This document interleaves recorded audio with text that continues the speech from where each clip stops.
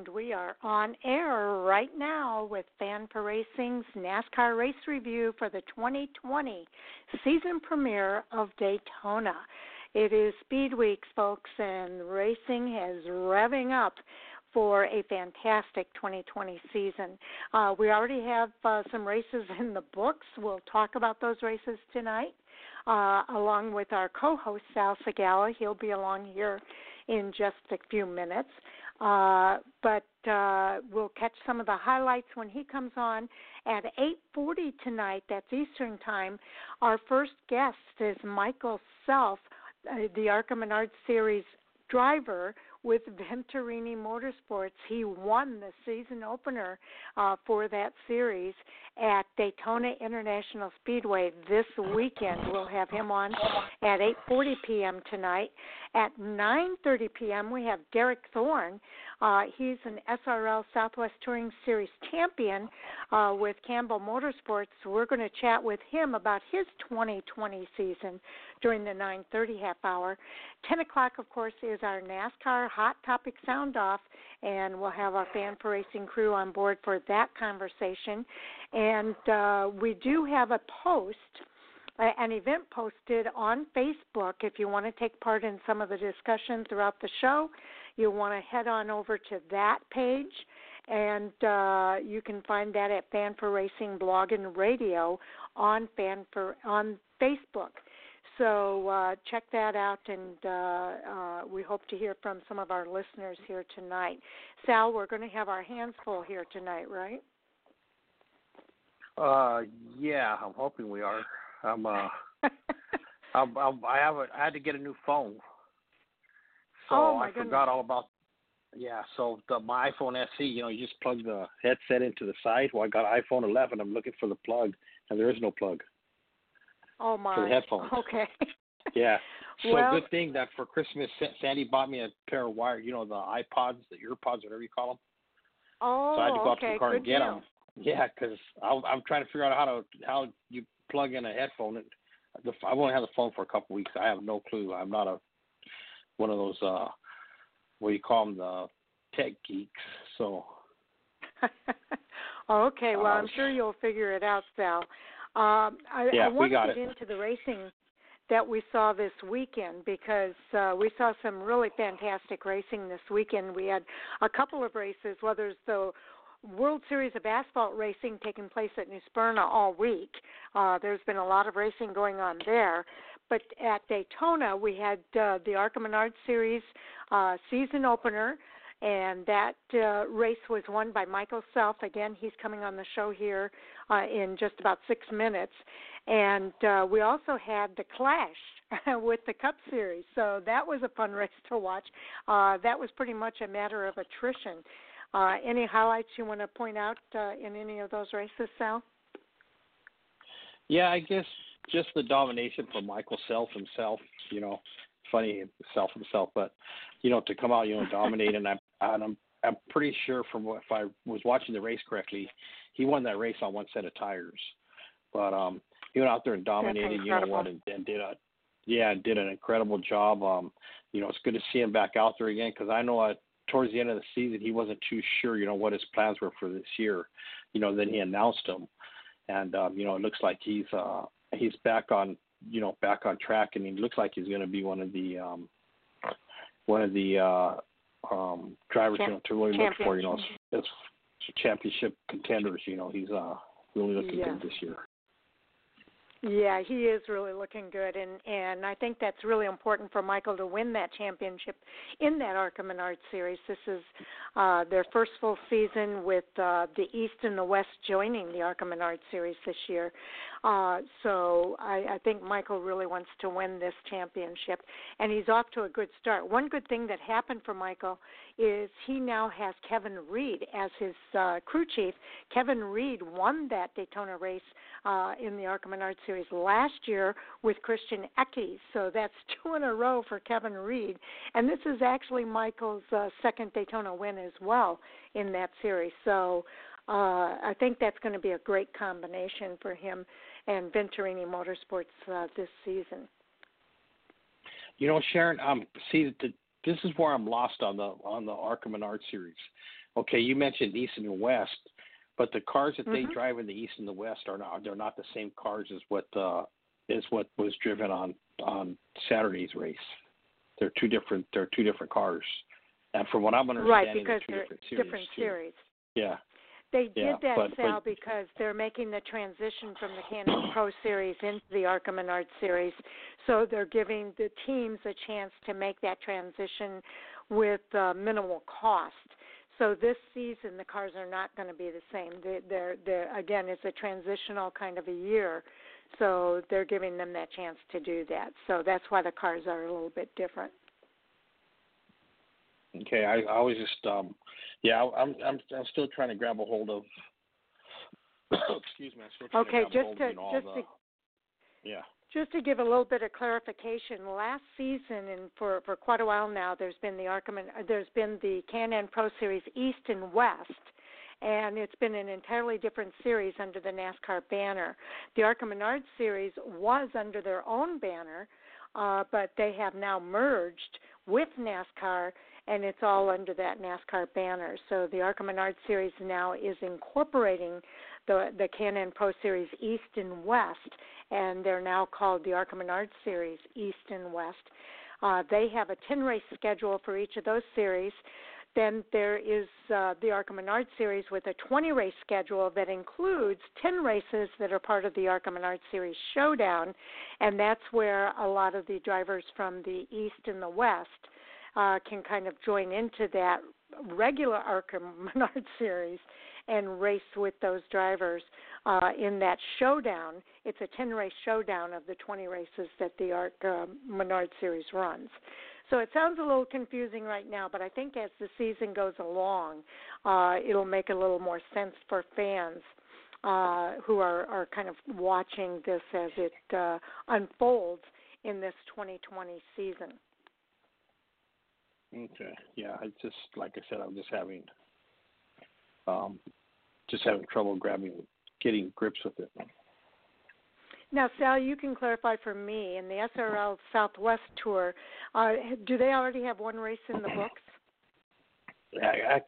Actually, this was the first race we had, which was the All-Star Showdown, presented by Sunrise Ford and the West Coast Hall of Fame. That was their very first points race. So, yes, on that one, the drivers did collect, series points for that as far as, points for the Rookie of the Year standings and all that. So did Derek win that race? Yes, actually, Derek won the race. Very good, dominating race by him. And the trophies are really unique. They ran 3 series. They ran the SRL Modifieds, and then Erindale doing a pro late model race, which we ran on the 3rd mile. And then we ran, of course, the Spears SRL, super late model tour race. And each trophy, the modified race paid $5,000 to win, and the trophy had a little plastic box, and the $5,000 was in there. So once the driver passed tech, then Ricky Brooks, who's the head tech official, gave the driver the key to go out and open up the box so he can get his money out. Oh, that's and cool. Then they did the same thing for the pro late, which was a $10,000 to win. And then the super late model race was $25,000 to win. So each trophy had the money was already in there. So this way the drivers didn't have to wait, for the price. So it was really neat to see them open up the, after they passed tech, to see them open up the box and take the money out, and so there was $40,000 up for grabs at Erindale last Saturday, and or the Saturday before 2 weeks ago, and I'll tell you, it was really it was really indeed a really neat experience. Well, that's pretty cool. I do want to get back to the ARCA Menards Series because we do have our guest on board here with us. Michael Self won the season opener at Daytona this weekend for Venturini Motorsports. And, Michael, this was your second win and 2 in a row for your crew chief, Kevin Reed. How exciting is that? Yeah, it's exciting for the whole team. It's great for Venturini Motorsports. to start off the season the way they ended last season, especially at Daytona. It's awesome for me to get another win, as you guys can imagine, at Daytona. Big deal for us, and just hopefully a good momentum builder here as we go forward. Well, Michael, we've been watching your series, your career unfolds through the Can-Am Pro Series, now the ARCA Menards Series West, as well as the ARCA Menards Series now this year. And I'll tell you what, this has got to be your year. You came so close last season to winning the championship, and you had a very dominating performance at Daytona. That's got to give you some confidence looking ahead to the rest of the schedule this year. Yeah, knock on wood. It's definitely a better start to the year than we had last year when we finished 31st at Daytona. That one was a little bit hard to swallow, but it was great to just drive a phenomenal race car and to have the race go shockingly as smoothly as it did for us. That's kind of rare for that to happen at Daytona, and hopefully that is a sign of things to come. I went through last year, and unfortunately we made a lot of mistakes collectively as a team. Had a couple of mechanical issues that cost us races, and I made a couple of mistakes that cost us some good finishes. And my goal this year is to learn from those things and to capitalize on what I've learned when I think back on them, and so we can clear those things up and just try and top the 14 top 5 finishes that we had last year, and hopefully bring home a couple more wins along with it. Well, I know Kevin Reed won the championship last year with Christian Eckes, your teammate, and this year he's working with you. Talk a little bit about the relationship and how that's developing with the first race. I know the first race seems like you're just getting together for the first time, but you guys have had a chance to kind of start building that relationship prior to that race, right? Yeah, so Kevin and I have actually worked together quite a bit in the past. He was my crew chief when I won Daytona back 2 years ago. We also won Chicagoland together that year. Ran Michigan, Kansas, Charlotte, had a couple third-place finishes. Those places, finished third at Talladega that year. I worked with Kevin when he was back at Mason Mitchell Motorsports. Ran over there with them a handful of races. And Kevin's always been someone that I really look up to in racing. He's just very established as a crew chief, and he's extremely knowledgeable. He's had a massive impact on Venturini Motorsports and how they've progressed and excelled as a company here the last couple of years. And Kevin and I have a good relationship off the track. I think we have a strong friendship, and even on the track we seem to kind of even each other out a little bit, I think. And that's important. I think the chemistry that we have and the balance that we have is what's helped us be successful together. And I'm looking forward to getting to work on that 20 races this year. Okay. And we have Sal Sigala with us. I know you know Sal, and he's our co-host here on our Monday night show. So, Sal, take it away. Michael, congratulations on a dominating win. Gosh, you know what? First of all, it's great to see you back in the series again. I know towards the end of the season, as far as what you're going to do this year was kind of up in the air. Yeah, thank you. I appreciate it, and it is great to be back. I there was a little bit of uncertainty there at the end of last year what was going to happen this year, but fortunately over the off season we were able to work on a couple of things, and Toyota and Sinclair were both able to step up and figure a couple of things out together to make this deal come together full time here, kind of at the last minute. And I just couldn't be more excited to have another shot at an ARCA Menards Series championship, and especially this year with NASCAR being on board. A couple changes, some schedule changes. Really excited about some of the tracks we get to go back to. Some of them old favorites of mine, and just a schedule I'm really looking forward to.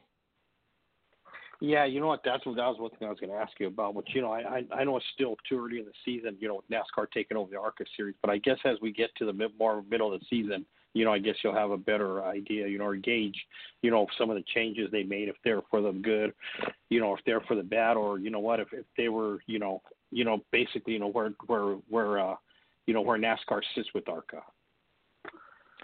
Yeah, I think so far, one thing I was really impressed with this past weekend is the media that NASCAR bought. We had some great coverage just outside of the FS1 coverage. It was awesome to have MRN covering our race. You had reporters from The Athletic, from NBC, from all sorts of different outlets down there. That's a really big deal for a guy like me, with a sponsor like Sinclair, to get them as much coverage and exposure from those national outlets as possible.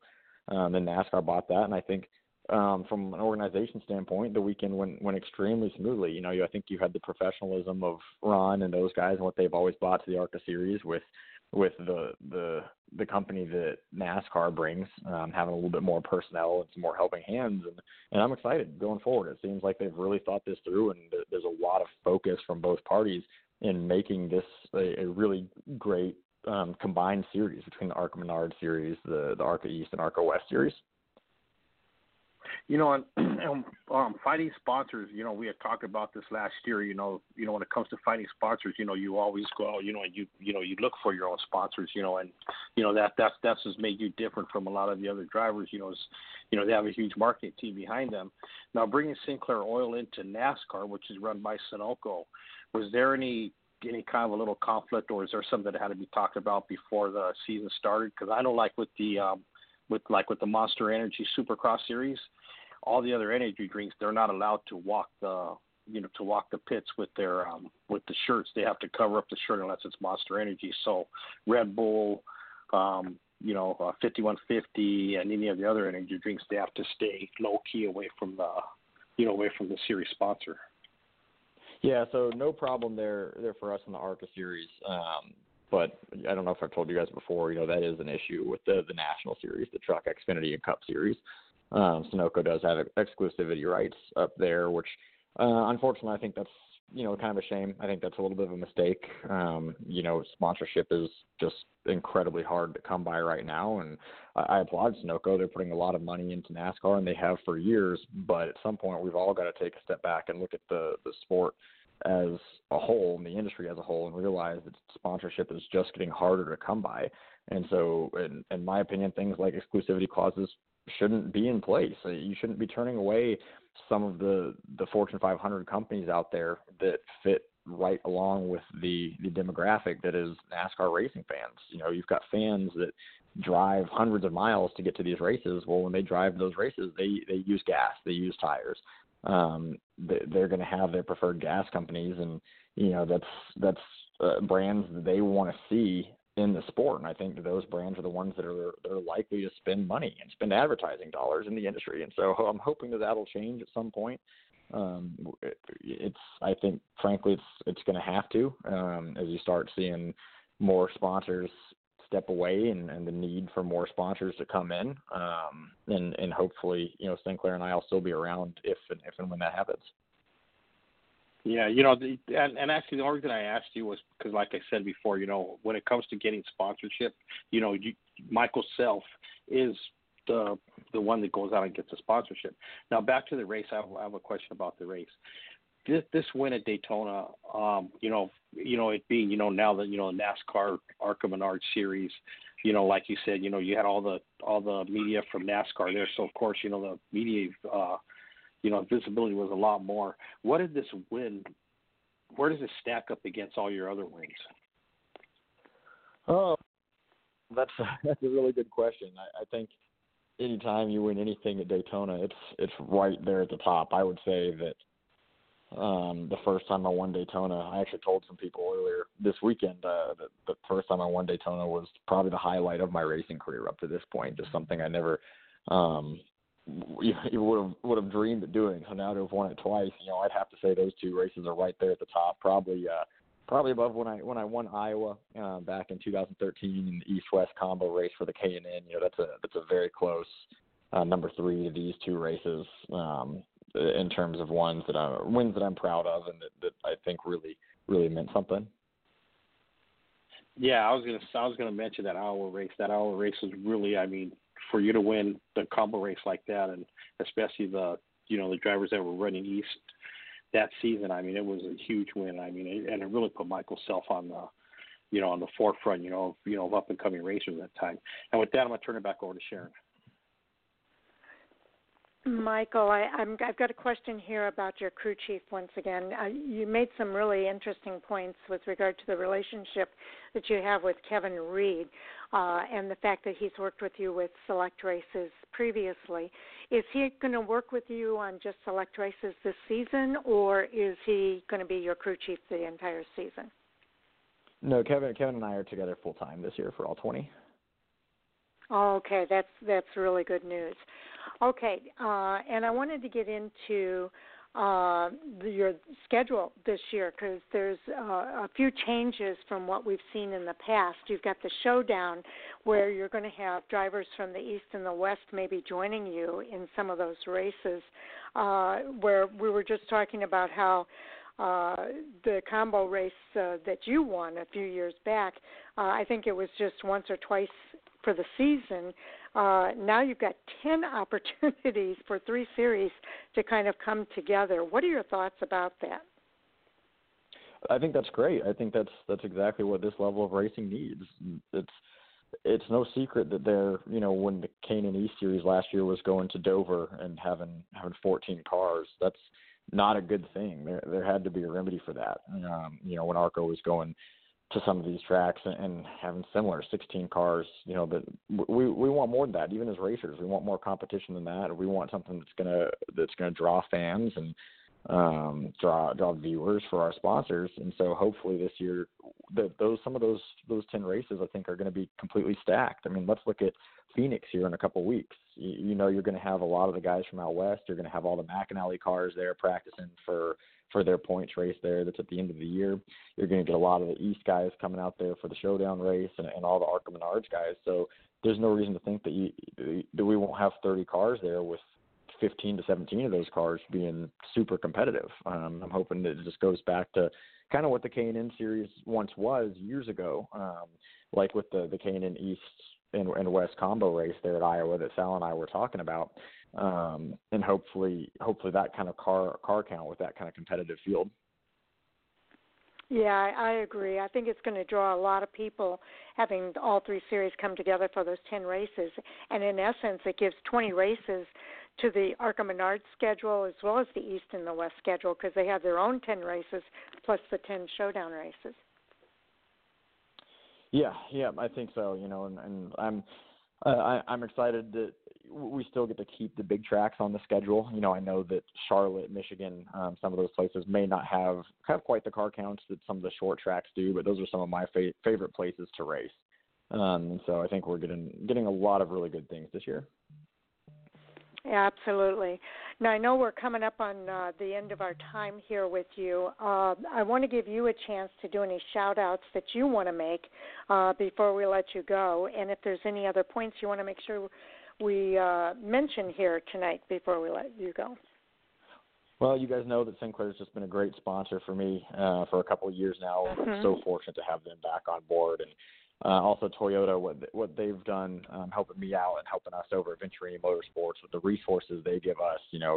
It's incredibly impressive what Toyota does for racing and for young drivers like myself and for the teams all around. We're honored to be a part of that at Venturini Motorsports and to have a good team this year as a whole. The guys in the shop, everyone working on the cars, all the crew chiefs over at Venturini. We're really excited about what this year is going to bring, and hopefully we'll see you guys at Phoenix in a couple weeks. Oh, okay. Well, I'll definitely see you sometime throughout the season, but I'm not sure if I'm going to make it out to Phoenix. How about you, Sal? You know what? I'll be on my honeymoon for Phoenix. Oh, that's right. Well, there you go. That's a little more important. Yeah, I'm getting married in this weekend, and then we're taking off to Paris. So, good for you. Yeah, guys. you know what? I had to miss the K&N. Well, the K&N. I had to miss the ARCA Menards West opener also in Vegas. Gotcha. Well, Michael, again, congratulations on your victory this weekend at Daytona International Speedway. I know that's a big one. We're looking forward to the rest of the 2020 season and your journey toward that championship. We hope it all works out for you. And we hope to talk to you somewhere down the road here throughout the season. Yeah, I hope so. Thank you, guys. I appreciate it. Okay. Take care now. You guys too. Goodbye. Okay, that is Michael Self, the winner this weekend at Daytona International Speedway for Venturini Motorsports. And Michael always gives us great information when we talk with him after winning a race. I've got a sneaky feeling we'll probably be talking to him quite a bit this season, but I'm going to see if we can't get Kevin Reed to come on as well, especially with him working with Michael for the entire season. Yeah, it'd be nice to get him on, and also to I've talked to Kevin Reed Jr. He's back in NASCAR again. So he had that little issue last year where he got his hand slapped a little bit, but I talked to him. He's willing to come back on. He's willing to come on the show too.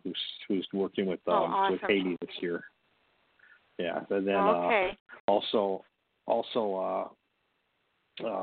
Eric Holmes, one of the spotters. So I mean, we got some good people. We got Tony Uri Jr. coming up also in the middle of the season sometime with Fury race cars, and that's really going to be really good.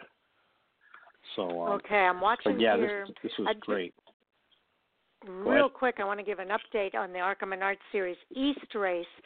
They're on lap 133 of 175. Derek Griffith is still leading that race, and right behind him is Sam Mayer. It looks like there's some really dicey racing going on here. You've got Griffith, Mayer, Ty Gibbs, Diaz, and Gray are your top 5 drivers right now in that race. There's still some more racing to go here, about maybe 20 more laps here to go in the ARCA Menards Series East race at New Smyrna Speedway. Big week at New Smyrna this week, Sal. Yeah, it's you know what, it's like this every week. Actually, this is what they call speed weeks, which is right before the big Daytona race. So they run races like for the whole week. They're running late models, they're running pro lates, they're running modifieds, and it's a huge event, that leads up to the at the Daytona 500 right down the street at New Smyrna Speedway. And one of these years I'd like to attend the speed weeks, at New Smyrna. I've been in New Smyrna before for the Governor's Cup, but I've never been to speed weeks, and there's a lot of good racing going on. And then, of course, the East always makes their first stop there at New Smyrna, to close out the whole Speed Weeks thing. And then we get into our Daytona, to the duels and, and everything else, has to do with the 500, which is coming up this weekend. So a lot of good racing.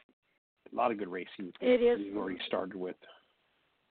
If you have not seen one of these races, you definitely want to tune in this year. You can get a track pass at as a NASCAR NBC Sports Gold. You can check that out at their website. And it will be, the delayed broadcast will be on NBC Sports Network again this year. The broadcast for tonight's show is actually coming up this Friday, February the 14th at 1 o'clock in the afternoon on NBC Sports Network. I tell you that so you can set your DVRs if you're at work and catch that race at your convenience. I've been watching it throughout the evening here. It's a really dicey race, some good door-to-door action, and it's a do-not-miss event. Derek Griffith took the pole. He is currently leading, but Sam Mayer is challenging, so we'll see what happens at the end of this race. Where's it at? Go ahead. It's what at channel New is it Smyrna. on? Oh, it's I know. on. I'm watching it on Sports Gold. Oh, it's I got like the a track pay-per-view pass cable at channel? Sports Gold. Right, okay. right. It's part of their sports package. So it's pretty exciting. It's an exciting race to watch. I'm a poor Hispanic in Los Angeles, California. I can afford to pay extra to watch a race, unfortunately. Okay. I've also put a couple feelers out there for people that I know are at that race tonight in hopes that we can get the winner to make a cameo appearance here on Fan4Racing Radio tonight. Whether or not that works out, I'm not sure, but we're going to try to see if we can't get somebody to come on from this race. Oh, my God, they're really bumping and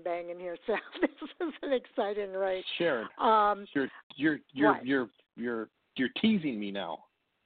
I know. Oh, man. I can't see it. Daniel Dye is having a rough night. He just got sidetracked here again.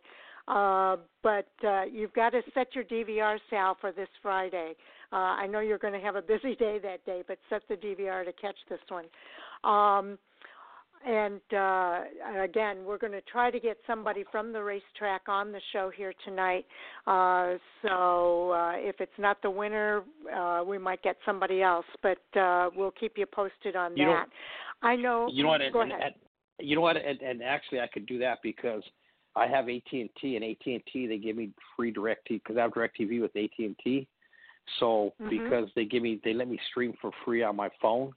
So what I could do is anything that I record that's on my playlist, I can watch it. So this way, I could watch it on the plane on the way on our honeymoon, and I'll be able to watch the race. Oh, this is a good one. This is a good one. This has been a pretty exciting race all night. They're now on lap 145. They're in caution for that situation with Daniel Dye. The guys are going around. The top five remain the same with Derek Griffith leading, Sam Mayer in second. I believe it is Ty Gibbs in third place, and I'm waiting for it to kind of come back around here to give you the fourth and fifth place. I know Tanner Gray was fifth when I looked at it before. It's Mason Diaz in that fourth place.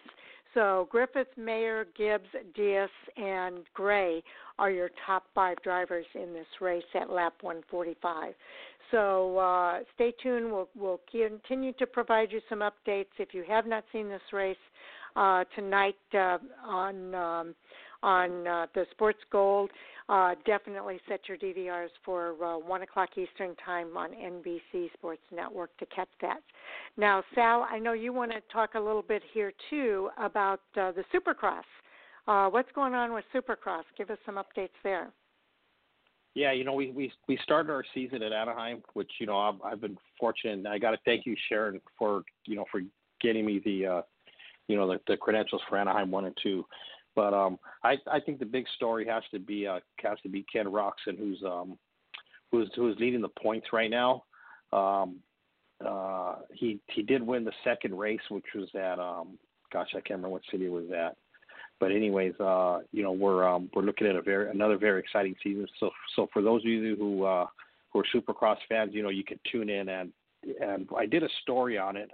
And as the season goes on, I'm going to be doing more stories and giving you guys the where they're racing at, but they do show the races on cable TV, and hopefully within one of the next few races we'll be able to get Sean Brennan back on, and he'll be able to explain more about really what's going on with the Supercross. But I'll tell you, it's really a neat series to watch, a lot of action, a lot of excitement, and I think the big story this year is Ken Roczen, after 2 years ago having a real bad accident at Anaheim and making the comeback, and it's up there with one of the greatest sports, as far as coming back from injuries.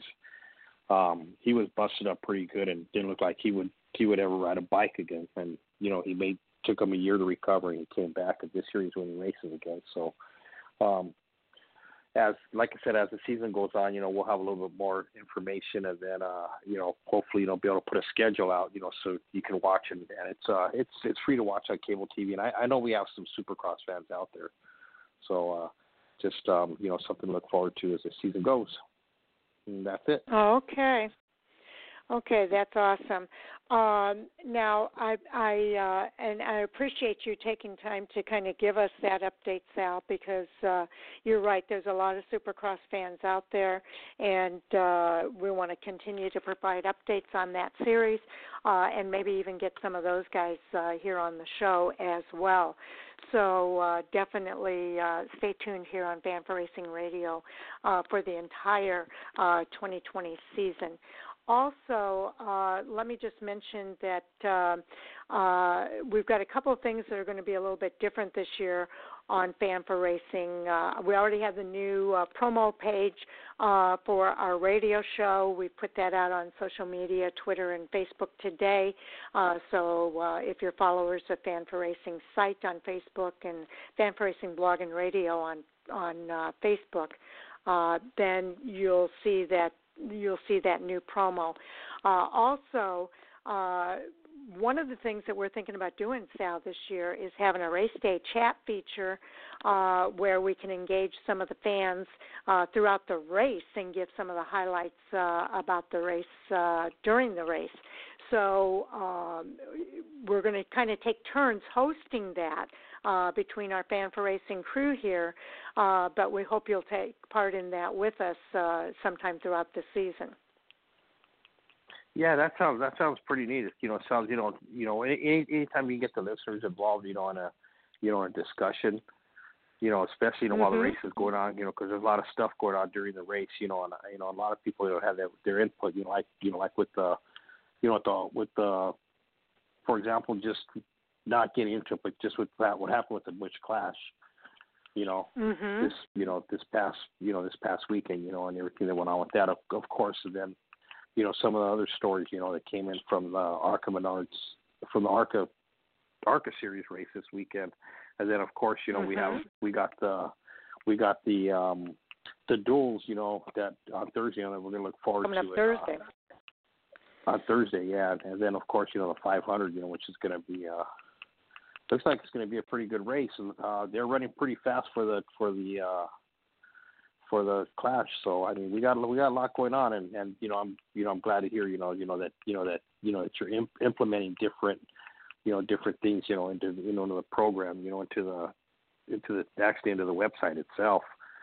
It's all right. Stuff. Just a note about that too, Sal. Yeah, just a real quick note about that. It's for you guys. Yeah, go ahead. Absolutely. This is for all of our listeners that we're doing these things. The website, by the way, is down right now. I cannot access the admin panel. We've got GoDaddy technicians working on resolving, I guess there's multiple issues right now at the website. So they told me it's going to take 72 hours to resolve some of those issues. So that's why we did not post anything at fan4racing.com for tonight's show. We will in the future, but tonight we were unable to do that because of the issues that are taking place. Again, hopefully that will be resolved within the 72-hour time frame that GoDaddy gave me, and we'll be back in action at our website as well. And speaking of that, our Fan4Racing crew member Andy Laskey, well, first of all, Sam Bornhorst is going to continue to give reviews, recaps of the races, the Cup races throughout the season. I've got a recap from him on the Clash. Again, we'll post it as soon as we can at fan4racing.com, but he'll do that all season long. And also, Andy Laskey, Sal, is going to pick up a Hot Topics segment at fan4racing.com. During our segment on Mondays and Thursdays, during our Hot Topic segments, sometimes we run out of time to catch all of the hot topics. So we thought Andy can pick up some of the overflow on that and put it in the form of a blog at fan4racing.com. So watch for that this season as well.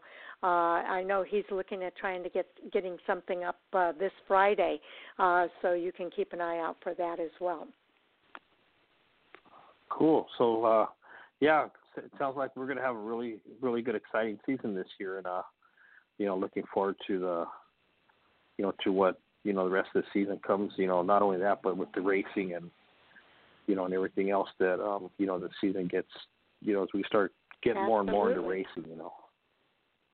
We've got you covering Supercross. We've got, and I know you go to other races throughout the season. We've got James Bickford, who comes on board every now and then to kind of help fill in when needed.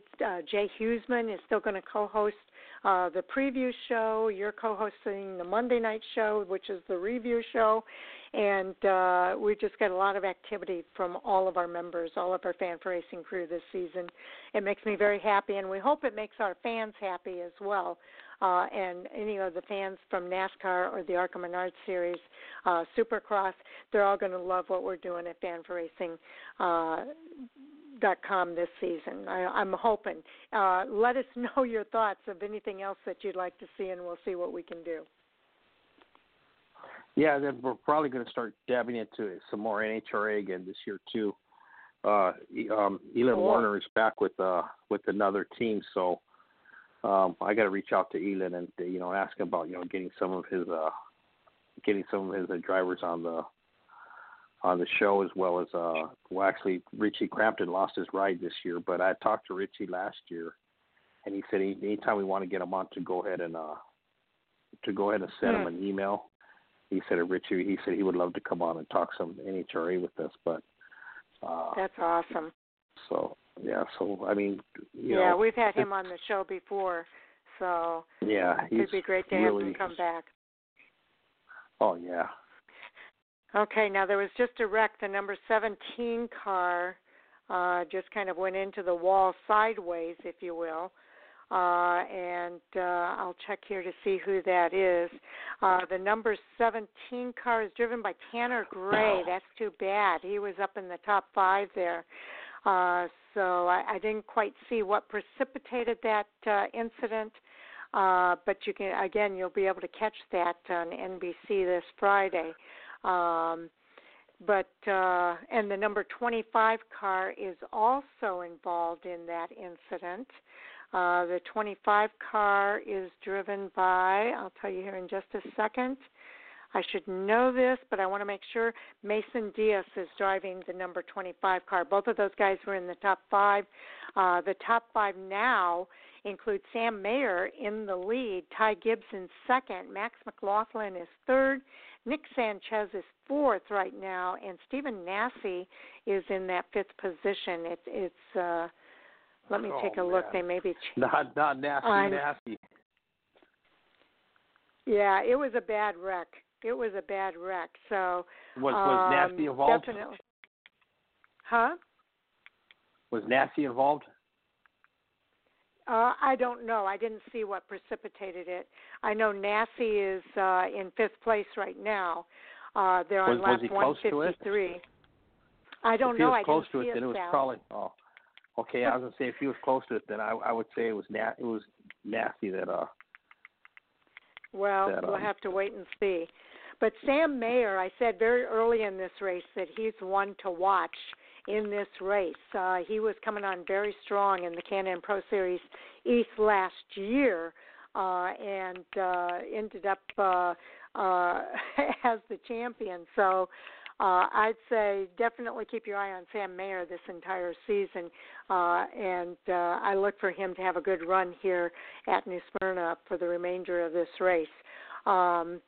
I'm looking to see if there's any changes. They keep updating. Just to kind of go on down the list, Tristan Van Wieringen, a lot of you know Dominique. They're in the race this week. Corey Heim is in 7th place. Giovanni Bramante in 8th. Chase Cabre, we all know Chase Cabre from Rev Racing. He's in that 9th place spot. And they're updating again, so I'll give it to you here in just a second. And in 10th place is Jesse Love from the 19 car. So a lot of really good racing happening.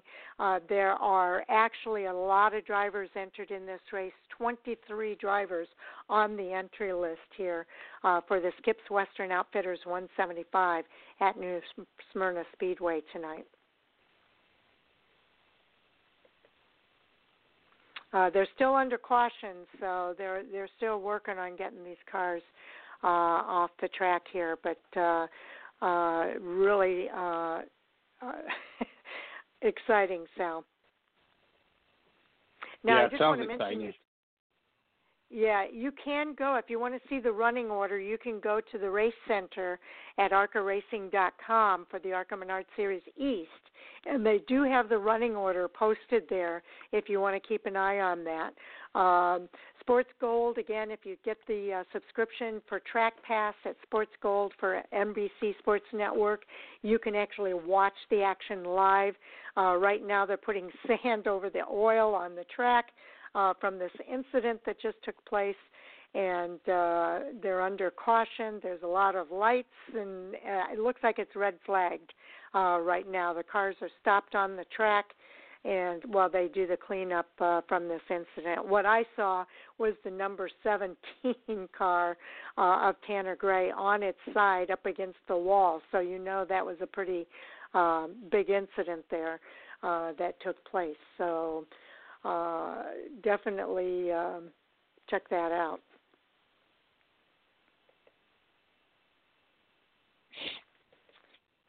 Okay, Sal, any other updates you want to make sure we give? No, those, besides the, the Busch Clash, that we just seen, okay. that we just seen this past weekend, boy, what a race. What a race. Typical, typical, what do you say, a typical Daytona, but it was worse. Gosh, we only have, 4 or 5 cars finish the race? Well, yeah, the Clash. Did you see the Clash? Yeah, I seen that it. Clash race. It was a barn burner, I'll tell you that. Clash race was a big race because, it was pretty much a matter of attrition. I think there were 6 cars at the end of that race, and everybody else was pretty much out of it. Well, the second and last restart, they couldn't even get the restart right.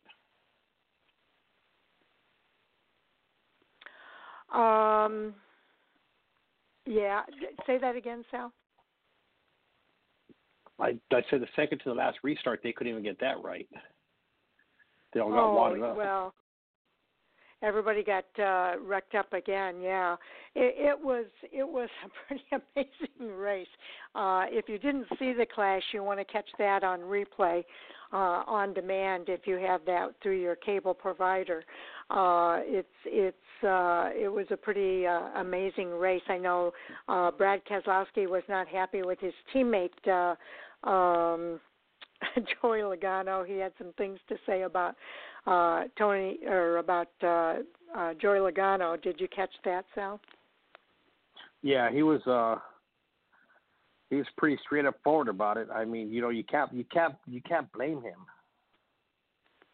for being upset. That the move that Joey made, wasn't really the the best of moves, especially at the time that he made it. He could have waited a little longer. He could have been a little bit, a bit more patient. And, but then, of course, the first thing that comes up with that is, is the history between him and Kyle Busch. And I know Kyle also voiced his opinion, about, what he thought. He just didn't really say what he felt, and I think a lot of it is because, it's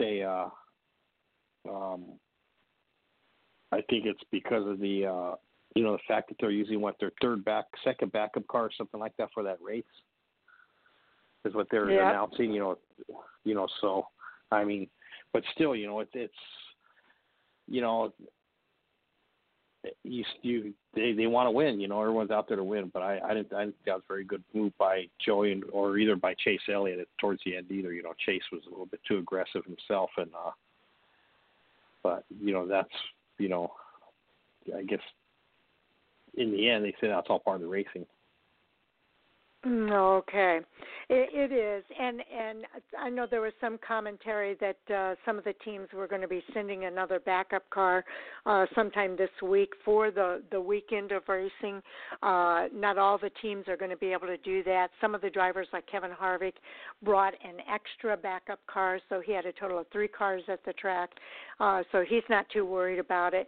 But some of these other drivers lost their backup car for the Daytona 500. And keep in mind, they've got the duels on Thursday as well that they've got to contend with. So that's put a little bit different twist into this whole thing as well. So something for fans to be aware of heading into this coming weekend. Yeah, it is. It's going to be interesting on how the drivers, especially the ones that are without a backup car, how they're going to handle the the race. They're going to have to be a little bit more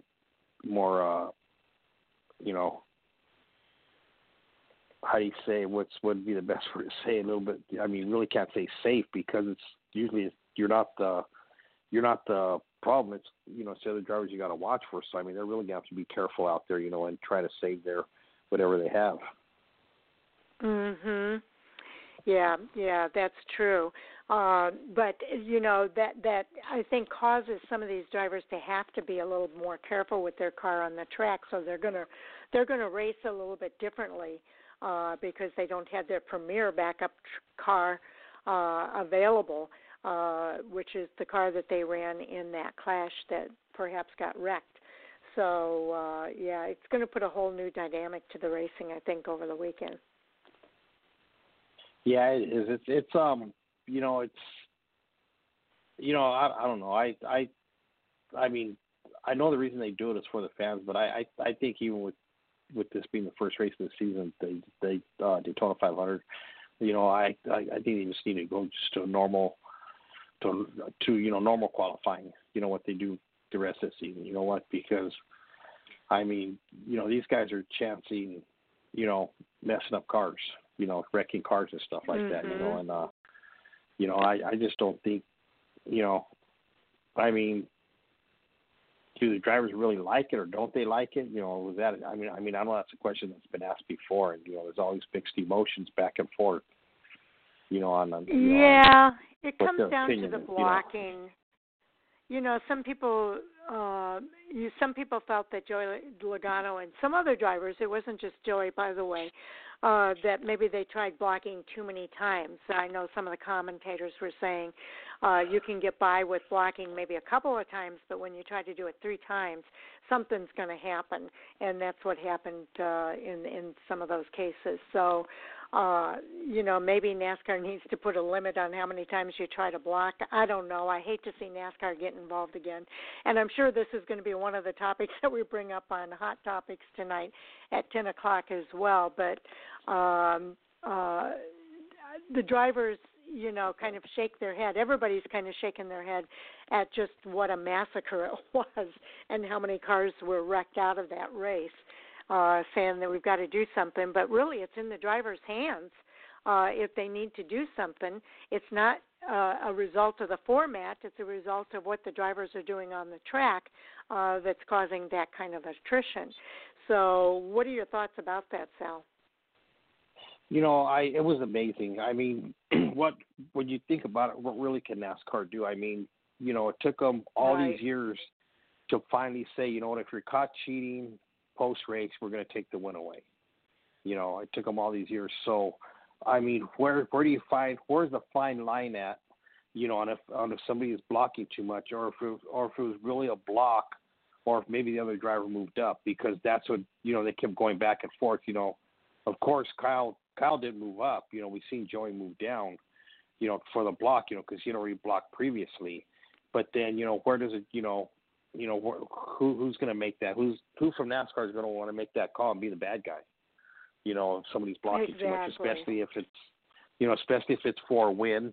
We're racing for the win. What are we supposed to, what are we supposed to, stay away from each other, and you got 5 laps left, and you're blocking. You're trying to hold your position, or was it the other guy's fault that's behind you because he was too aggressive, and I mean, it's a fine line. I see that in short track racing all the time, and any time a driver gets penalized, it's never a good thing for race control, for whoever's calling the race, because they're the ones that end up hearing it. They're the ones that end up hearing it.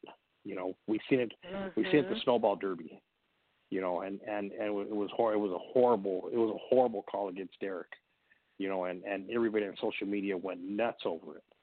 But and that was only Snowball Derby. Now you do this on a big stage like NASCAR Cup race. And I mean, you already see the way social media is.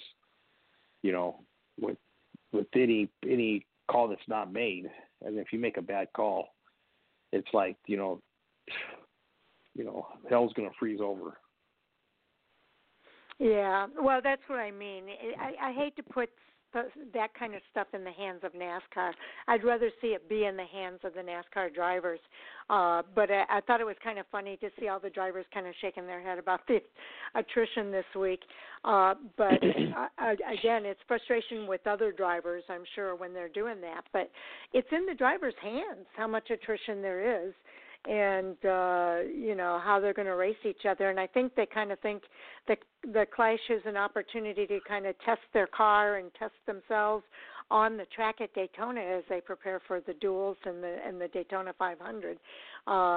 But if you wreck your car and you don't have it as a backup for the upcoming races, you end up kind of shortchanging yourself in that case.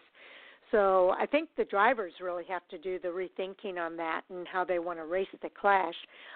It puts on, I guess you would call it an exciting. It's not my kind of racing. I don't like crash fest races.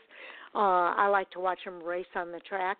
But some fans like that sort of thing. They like to see the crashes, and if you're a fan that likes that, then they put on a good show in that regard. But for some of us, we like to really see them actually racing door to door and racing each other on the track for the entire event. So it'll be interesting. Sharon, and it's amazing when you look at the percentages of fans that want to see a wreck.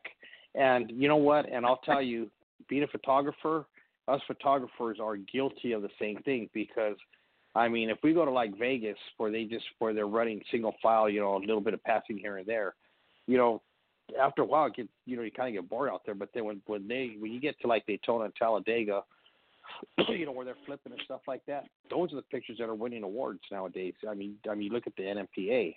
Amazing. And you know what? I'm serious. It's not the pictures that are winning awards. Isn't side-by-side racing, two guys rubbing against each other. It's the guy that stuffed the guy into the wall and knocked him 5 feet in the air, and then you got 7-8 cars crashing and fire and sparks. That's what's winning the award. So that's what sad to say, but photographers are just as guilty of it. And I know I'll probably hear it. I'll probably start getting text messages, but I mean. It's... Well, just to give an update here, Sal, on the race that's taking place at New Smyrna, they're still under a red flag. They're actually right now repairing the, what do you call that, the catch fence. I've seen the picture. Yeah, they're repairing the catch fence. I've seen the picture of 17 car up on the fence, yeah. Yeah, so that's why it's still under red flag, so I don't have any updates there other than that. But I do want to get into, Sal, give us a lead up into our next guest. He's going to be on here in the next couple of minutes. Yeah, our next guest is he's been on, many times before. It's Derek Thorn, from Campbell Motorsports. Derek had a really good 3-race run, ending the season last year in Vegas, winning a race, that has kind of eluded him, which was the final race of the season. But the one of the sponsors of the race, Retro Metals, he makes this custom trophy, and it's like, 4 feet tall.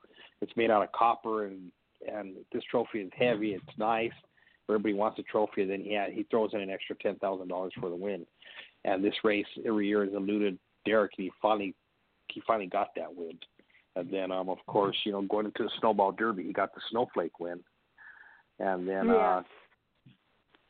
going into the bringing the showdown back to Irwindale, he won this race 2 weeks ago. So it was a good little stretch there. And with that, we want to welcome Derek to the show. Welcome to the show, Derek. Hey, thanks for having me on. So, gosh, it's been we were just talking, a little bit about the, your 3-race run, that you've had, with some big wins stuffed in there, and finally getting, some recognition, from some of the fans back east. Yeah, no, it was a good November, December. It's kind of cool. You grow up racing, and your window of racing usually was from like April to October. So it's cool to be able to like have a whole season, where you start pretty much in late January, and you go all the way through to December. But to have November and December of last year be as good as it was to us, we finally able to get that 10,000 win there in Vegas, like you were saying, and to go back to the Derby and have the run and the speed and all that stuff. We just had a good run, a good weekend back there. Just kind of, it wasn't really, didn't finish off the way we wanted it to, but we almost had a shot, the last couple laps of competing there for Snowball Derby glory. But however, the tech official or the race director saw otherwise as far as the way the last caution fell. So the whole weekend up to the Derby was great. Won the snowflake deal, just a little bit of a sour taste in our mouth the way the Snowball ended.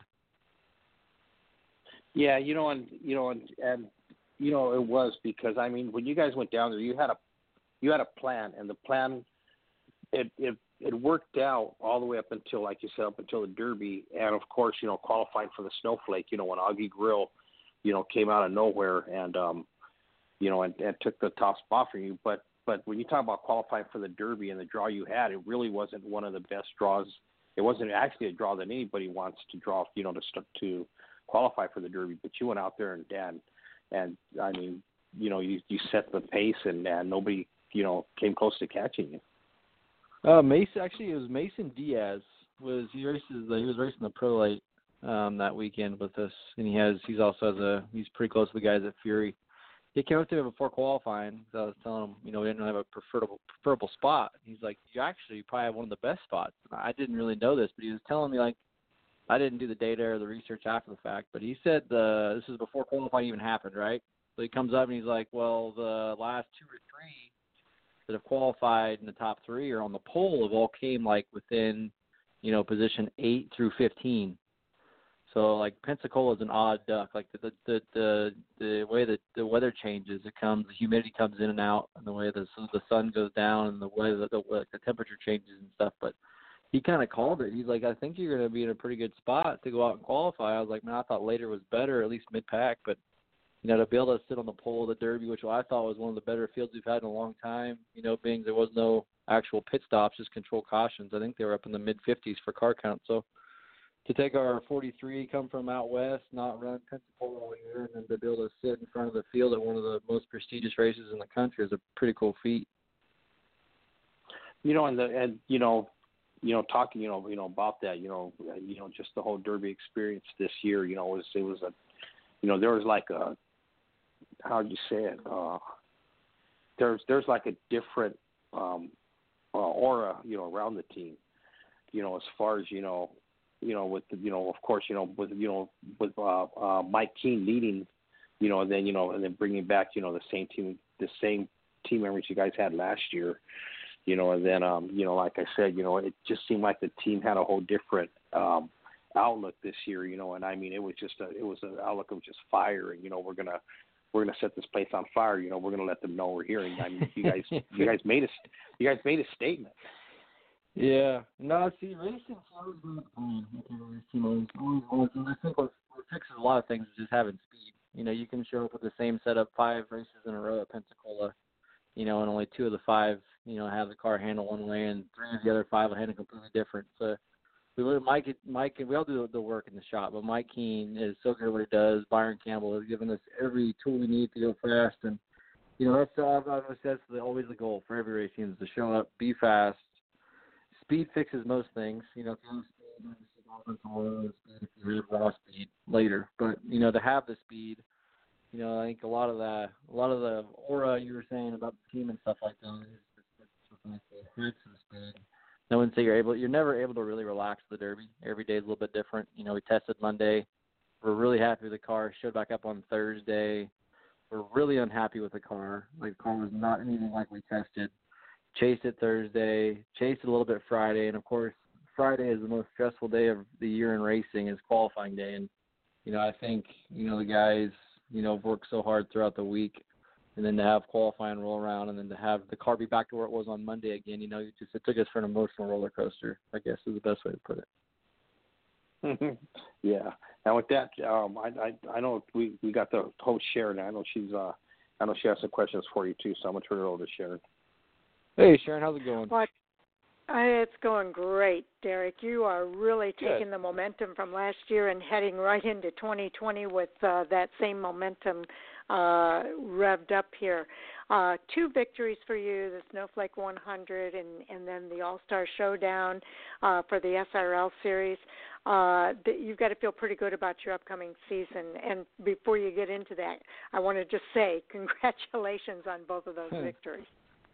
Thank you very much. Yeah, we always hope that, kicking off a year with a win would help lead to more success. It definitely helps get the monkey off, or get the monkey off your back, or get maybe some of the ball rolling in the right direction, however you want to say it. But to have the season kick off like it did, I think we led every practice, qualified fast time.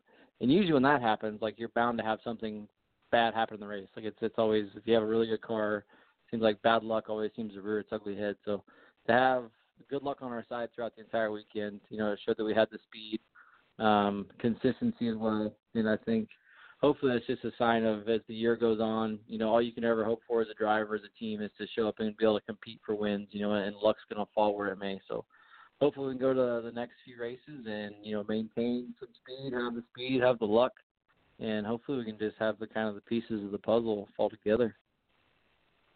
Okay. Now, the Winter Showdown is at Kern County as well. Did that happen already, or is that going to happen?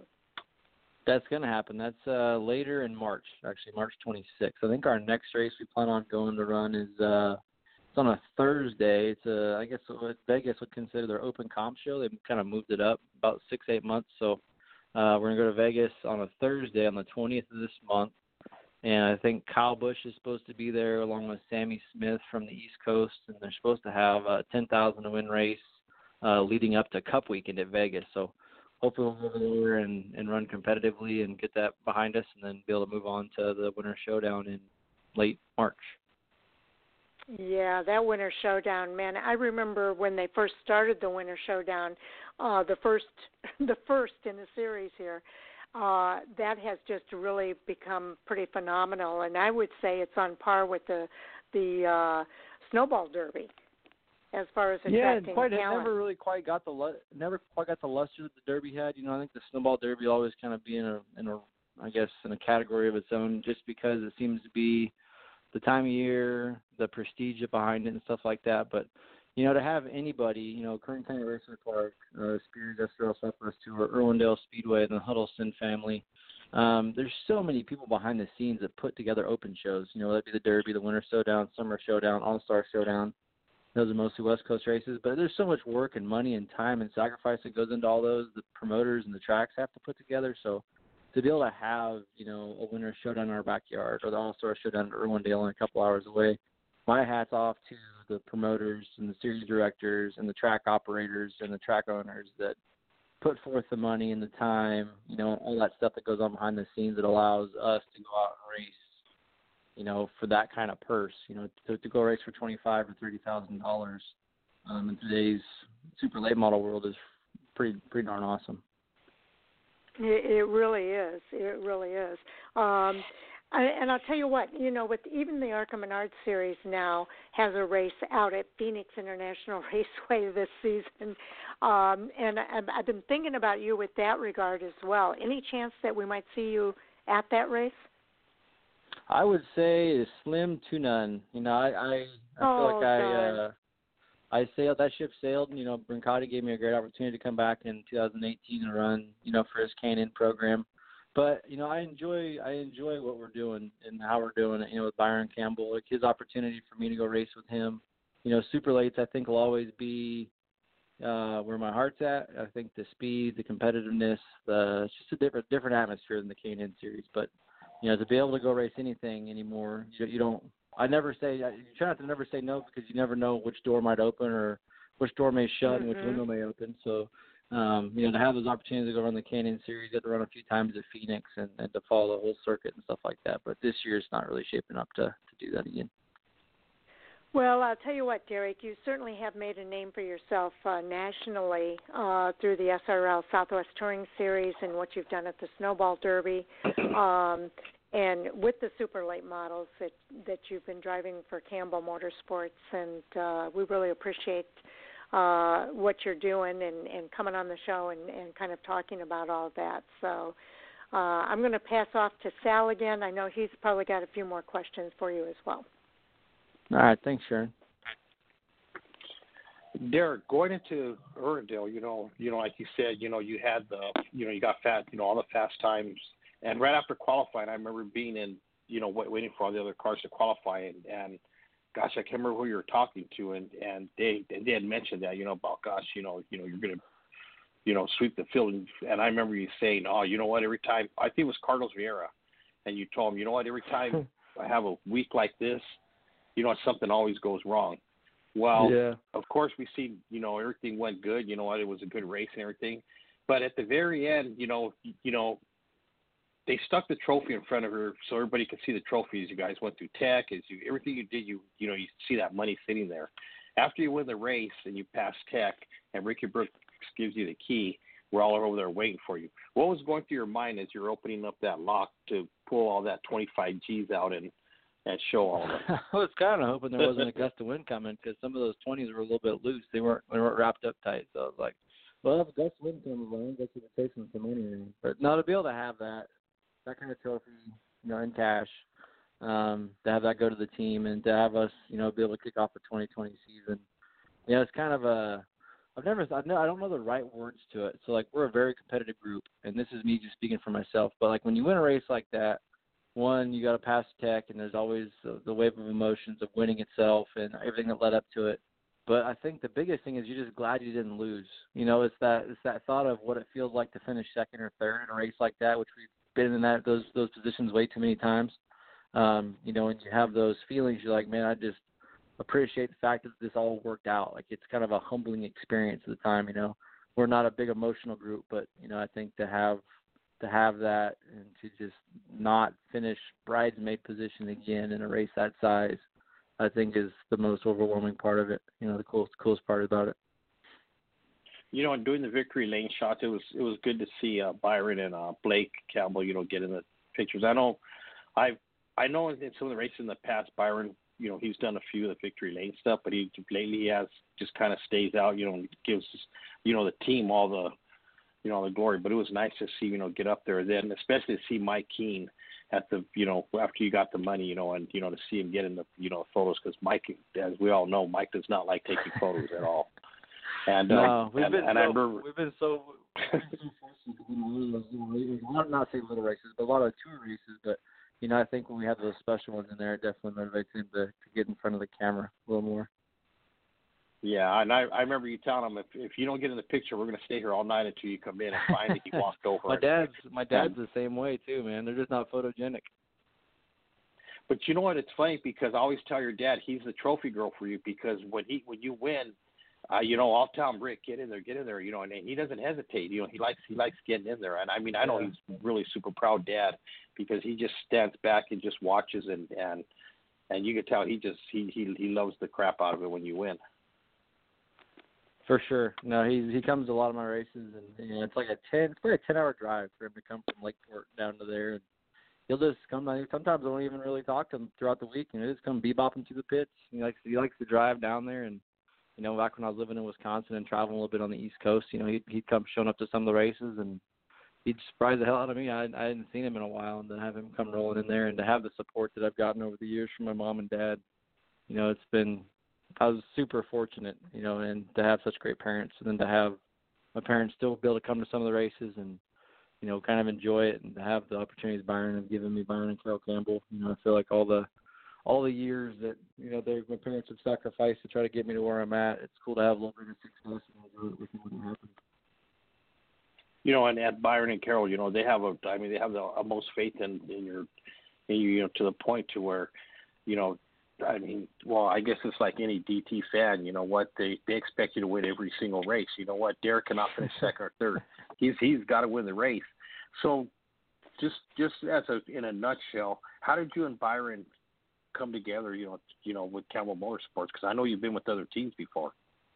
Yeah, so I was living in Wisconsin in late 2009, I think it was. No, late 2008. I was driving for a guy in Wisconsin. The money, the sponsorship I had, I didn't have anymore. And I came back out.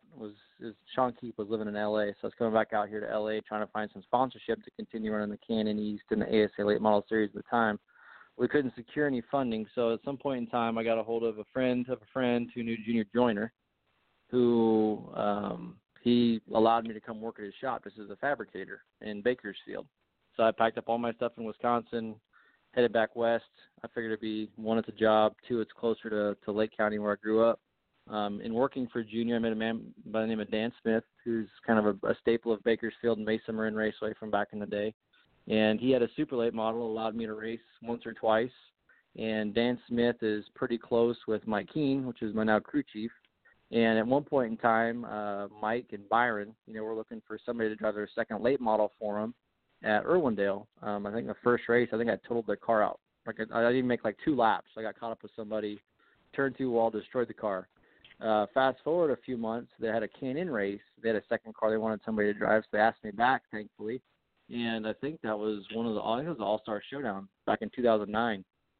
And that kind of kick-started the relationship, and one thing led to another. And eventually, I worked at Junior Joyner's motorsports shop there for a little bit, and ran some SRL races for him and Joe Farre for a bit. And then eventually that just kind of transpired into driving for Byron part-time, and then that kind of transpired into driving for Mike and Byron full-time. And, man, it's been almost 9 years, I think, I've been driving for them. So to have that all come together the way it did, it's just one of those things. I just got really lucky, and the timing and everything just worked out perfectly.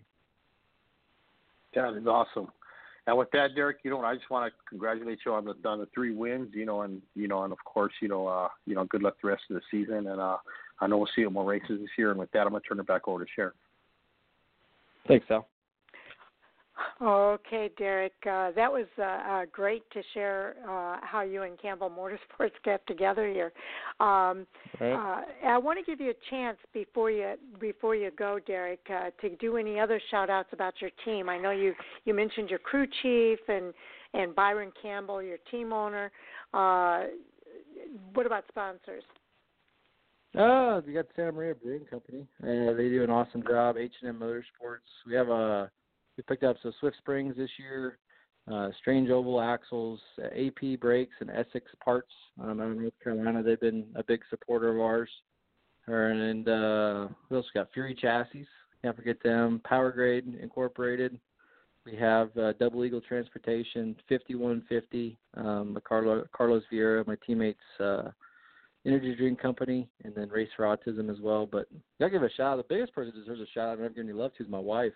She's at home with 2 kids while we're out having fun at the races. But fortunate to get to do what I do because of our sponsors and Byron and Mike and my wife and even you guys and the media, that make us look good and give us opportunities to gloat about ourselves when things go well. So for you guys as well, thank you for doing what you do and allowing us some access and be able to kind of, blast our name across the media when the times are good. Well, Derek, we're big fans here, racing fans in general, but we're Derek Thorn fans as well. And we always enjoy catching up with you here on Fan4Racing Radio. So we hope, I know you're a busy guy between the racing and the 2 kids and your wife, and we certainly thank her for allowing you to be on the show here tonight, because I know she has her hands full as well. But we hope this isn't the last time we get a chance to chat with you this season. No, absolutely not. Thank you guys for having me on. If you're asking me to be on the show, it means I've done something good. So hopefully later this season we'll have continued some good things, or some momentum has been carried on our side. So I guess time will tell, but thank you again and hope to talk to you guys soon. Okay. Thanks, Derek, and good luck with the upcoming races here. Thank you very much. Okay. Good night. All right, that is Derek Thorn with Campbell Motorsports from the SRL Southwest Touring Series. He's become quite a big name in racing when it comes to the super late models, Sal. Yeah, you know what? He's finally getting the recognition that he's deserved. Yes. What it is, short track racing, everything is, back east, because you know what and it's true, they do run more races back east, because they run during the week. Out here, we don't run during the week. We only run on the weekends, so, of course, most of the media outlets like Speed 51 and, short track scene and all of them, they're all based out back east, North Carolina, around that area, so it's easier for them, to pick up, what's going on out there. Plus the fact that they run, a lot more races than us out here, so of course, they get the exposure. But, with the Snowflake win and the domination at the Derby, with the pole, what even for the Derby itself, them getting, the bad, horrible call by the, by race control, but then, coming back, winning the, the 25,000 All-Star Showdown and, just the races that he's won, around the country, he's finally getting his recognition. I mean, even Speed 51 put him in like the top 10, short track races, which a lot of course, the guys back east didn't like it because they felt that they missed some of their drivers. But, when you stack Derek's resume up against some of the other ones, you know what? He may not have run, 200 races, but you know what? His win percentage is up there. His win percentage is probably higher than them. Seriously, it's higher than them. And how many of those drivers can say that they have a NASCAR, not one NASCAR championship, but two NASCAR championships, at kind of like in two different eras, 2013, 2000, come back 5 years later, win it, and then to win it against the powerhouse team of Bill McAnally Racing, who had four drivers, as compared, to Derek. It was Derek and Ryan Partridge, it was a two-car team, and they finished 1-2, and basically shut down the BMR dynasty that, everybody bragged about, so I mean, he's up there, as one of the best super late model racers, and a lot of drivers back east, they respect him, and because he's a clean driver, he doesn't go out there and and drive stupid. He's a very smart driver, and the team he has behind him, they're not flashy. It's not a flashy team, they don't go out there, and they stick to their pit area, they work on their cars, and they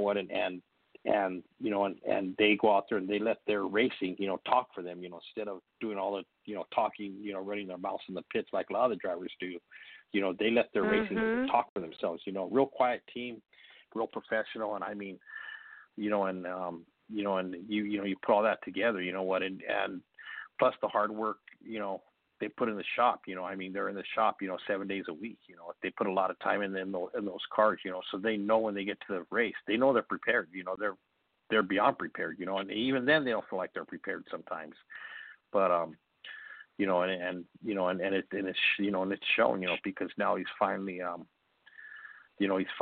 getting, some of the recognition, that he should have been getting, throughout the years. Yes, indeed. I do want to give an update here, Sal, on that ARCA Menards Series East race. Sam Mayer wins the race. Derek Griffith actually comes back for a second-place finish in that race, so that was a good run for Derek Griffith and Chad Bryant Racing. Sam Mayer, of course, with GMS Racing. Ty Gibbs came in third, and it's refreshing, so I'll give you the rest of that here in just a second when it comes back up. But those are your top three guys right there, and I've got a feeling those are probably going to be three of the guys to watch all season long in this ARCA Menards Series. Nick Sanchez from Rev Racing finished fourth, and Gianni Bromonti rounds out the top five there. Stephen Nass, Kornheim, Parker Ratcliffe are the next up in that top 10. So it just refreshed again, so I lost it. But, Sal, what are your thoughts about this race? I seen the replay of the Tanner Gray wreck, and Tanner had nowhere to go. I mean, he was against the fence. Two cars came up on him, pushed him up on the fence. It was a nasty wreck. But I mean, kid had nowhere to go. I mean, it was just, it's yeah, horrible to see, and you know, cars bad get torn for up him like because that. he was running in the top 5 when that happened. Both Mason Diaz and Tanner Gray were running up in the top 5. Mason Diaz in the number 25. It was Tanner Gray in the number 17. And those guys lost their top 5 position with that incident. It really was a shame to see that happen. You know, and you know, but you know what, and it's sad, Sharon, but that's what short track racing has been this season. I mean, you know what, you know, if you follow short track racing back east, it's just been, man, it's just one incident after another. You know what, drivers are just, I don't know if they're not thinking or, you know, what's going on, but I mean, there's been a lot of this going on, you know, it's even during speed weeks now, you know, and New Smyrna, but even at other tracks.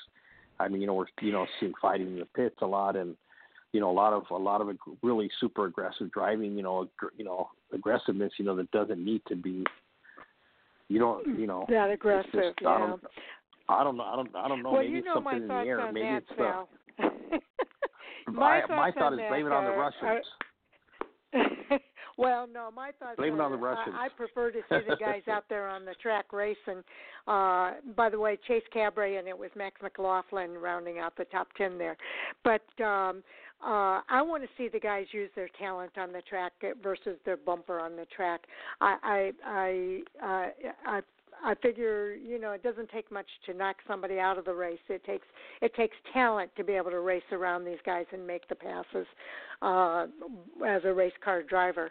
But at the same time, it goes back to what you were kind of saying earlier about a lot of these guys. You know, it's the controversy that gets the headlines, and that's what a lot of these guys are looking for, is to get their name into the controversy and the headline, and unfortunately that's become kind of the norm. It makes me sad in a lot of ways, although I understand where they're coming from. It's just not the kind of racing I really enjoy watching. So, and any, you know any what? final thoughts on that? Yeah, you know, there's a lot of the older drivers, you know, that they ask about. You know what they first thing they say? It's these young kids that are coming into the sport. Their parents have a blank check that they hand to the team, and the kids don't respect their equipment. A lot of these kids don't spend no time in the shop. They don't know what it's like to have to fix their own race car. They have no clue what the car is even supposed to do. They come home, you know, they go up to the track, you know, they're sitting in their haulers playing Fortnite or whatever. It's time to drive. They get in the car. They drive the car. Then they get out and they go talk with their friends. You know what? And they're not spending no time in the shop, no time looking at the cars. So they have no clue what these guys the hours are put in to fix these cars. And it's because these parents, you know what, they have. I mean, like they say, this one guy, and I didn't agree with him. I said they're living their dream. You know, so their dream is to tear up other people's race cars. You know, I mean, yeah, you know, I hear you. You know, and I really think that letting a kid come out and drive it, and I've argued this, and I get bashed for it all the time. 12, 13, 14 years old to me is way too young to let a kid get in a late model or super late. You know what? Wait until they're older, until they have more sense. Make them work in the shop and fix these cars. I mean, back in the day, you didn't have 14, 15-year-old kids racing. I'm telling you, you're good racers like a Chase Briscoe and some of these guys that have done that. These guys are good racers because of what they're doing in the shop and how they're participating and spending time with the guys in the shop. So I think that's a good point, Sal. Any race? Well, you've got a wedding coming up this next couple of weeks, along with your honeymoon. Congratulations on your marriage. I wish I could be there, but unfortunately, I can't make that trip at this time. But I really have put big congratulations out to you and Sandy on your forthcoming wedding. I'm real happy for you guys. Oh, thanks. We're looking forward to it. So. And unfortunately, where we're going on our honeymoon, I searched wide and broad on Google and couldn't find a racetrack. So she's happy for that, because any trip we made, I've always I'm serious, Sharon. We have always stopped at a racetrack. Even when we made our second trip out to celebrate her birthday at Disney World, we went to Daytona, and I shot a race at New Smyrna. Mm-hmm. She was wondering why I took all my fantastic. camera gear, and I said, "Yeah." She goes, "What do you bring?" I said, sport. "Because I want to make." I said, "I want to make sure I have cameras, for when we go to Disney World. I want to make sure I have the right lens." And then all of a sudden, I get a call, and she goes, Sunday, why don't we go to New Smyrna? And there's a Governor's Cup. I knew there was a reason why he brought all that camera gear. But she's a there good is nothing sport, out Sal, there. and she's the perfect mate for you because she allows you to do all of those things, and I know she's happy to do it. She knows this is your passion. So thanks to Sandy for all her support, and again, congratulations to you guys. And we'll see you in a couple weeks. Yep. A couple weeks, I'll be back. Okay, Sal. All right. Okay. Take care now. Okay. Good night. All right. With that, it is now time for NASCAR Hot Topics Sound Off, and I've got a couple of guys here that have been biting at the bit to get started with our 2020 season. First of all, let me welcome our co-host, Andy Laskey. Welcome to the show, Andy. Thanks, Sharon. It's good to be back. I'm excited. 3 months may seem like a long time, and it is a long time. It's been a long off season, so really, really glad to be back. And I just not sure if there's anything to talk about tonight. I don't know. We'll see. Oh, I think we'll find something. Joining us is going to be our Thursday night co-host, Wednesday night this week, by the way. Jay Huseman is also here to help us with our hot topics tonight. How you doing, Jay? Real good. We got to start out the year as we spent most of the year, though. I got to disagree with Andy. No, it's not a matter of finding something to talk about. It's limiting what we can talk about because there was so much during the off season. We could have a show on every night this week and not cover it all. Well, I'll tell you what, I made the announcement. Yeah, go ahead. I just want to say I made the announcement earlier tonight, but I'm going to say it again here on NASCAR Hot Topics. Andy is going to kind of help release the pressure valve on our NASCAR Hot Topics sound off this season because he's agreed to do a Hot Topics blog for us at Fan4Racing.com, which, by the way, is down for 72 hours because I'm not able to access the admin panel. So GoDaddy is working feverishly to get us back online with Fan4Racing.com within 72 hours here. But, Andy, I know you're looking at posting a Hot Topic blog as early as perhaps this Friday, right? Yes, that's the goal, and I'm looking forward to it. Certainly as far as the writing side of things go, last year was lacking on my part, so I'm looking forward to not only being able to talk about the hot topics on our radio show twice a week, but also put it into writing. And I think that, it'll be good to touch on various topics throughout the week, more than just twice on air. So I'm really looking forward to that. Yeah, I am too, Andy. I can't wait to read the first blog. And Jay, you're going to continue to be our co-host on the preview show. This week it's going to be on Wednesday night because we've got the duels on Thursday night that will be taking place. So fans should watch for our preview show on Wednesday night this week. Yeah, super excited about that. Again, get to kick it off with Daytona. Again, so much to cover in a short amount of time. We'll have the duels, the trucks, the Xfinity, and the Cup for the 500. So, again, a lot to jam in, even in an hour-and-a-half program.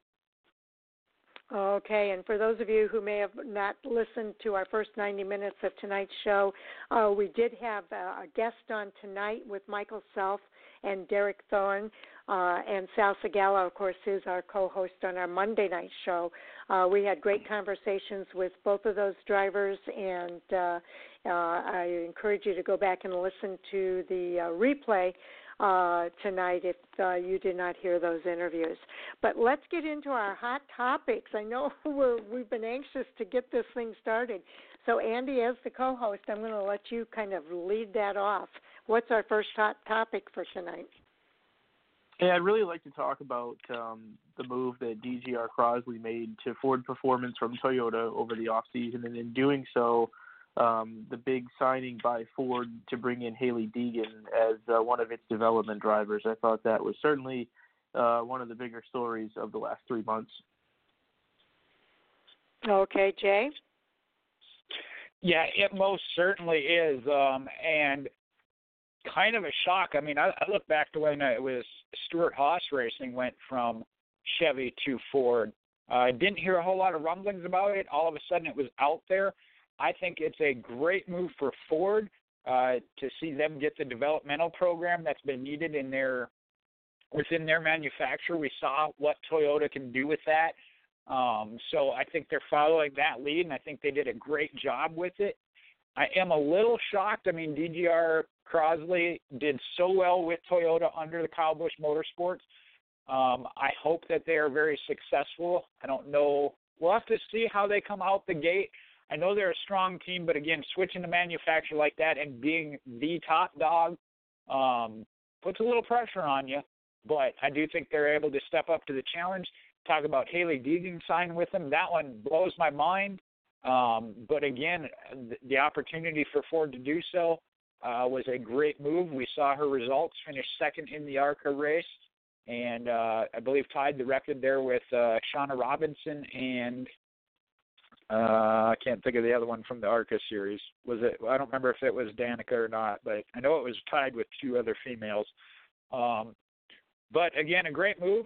And unfortunately for Toyota, it's one of those that this is going to happen more and more, I think. They have so much talent and such a developmental program that these drivers are having to go elsewhere because there's nowhere to move up through Toyota, even all the way up to the top level with Joe Gibbs. So might even see some more of this throughout the year or the next year or two. Yeah, you guys bring up a couple of really good ones here to kick off our 2020 season here on Hot Topics. That is a huge move, I think, for DGR Crosley. They've been big supporters of the Toyota Racing Development Program, and Hailie Deegan was a big part of that Toyota Racing Development Program. So for all of those parties to make that switch over to Ford, I think is a really big deal, but I think it's a smart thing for both of those cases. And the reason I think it's smart is if you look at what Toyota Racing Development has done to bring superstars into the sport of NASCAR and into the top three series through that Toyota Racing Development Program, it's been phenomenal.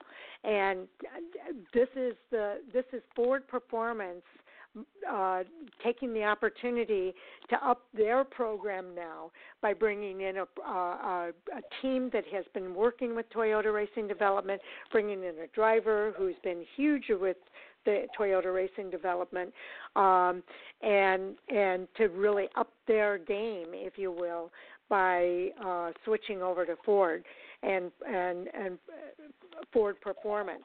And I think Ford's really going to answer the call. I think the other factor to kind of take into consideration here is if you look at all the drivers that have kind of saturated that Toyota development program, there's no room at the end for some of those drivers right now, and that's why we're seeing drivers like Christopher Bell racing at Levine Family Racing as an affiliate team under the Joe Gibbs Racing banner, because there's no room for him at Gibbs right now. So this gives them an opportunity. Ford has a lot of teams in NASCAR. It's going to be definitely an opportunity for a lot of these up-and-coming drivers that are coming up through the ARCA Menards Series and other series.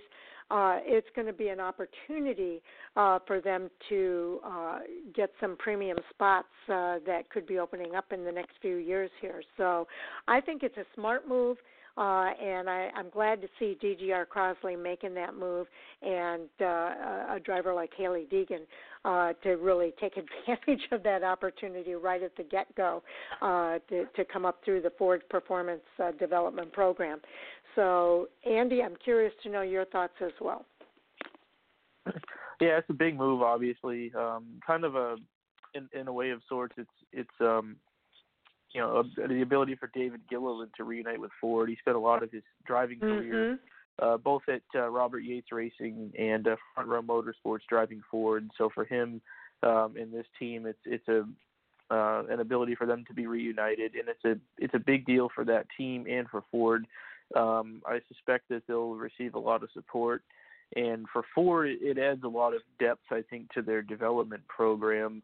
In the Truck Series, I think they only had ThorSport prior to this year, so now you add in another team in DGR Crosley that helps develop young talent for the Xfinity and the Cup Series.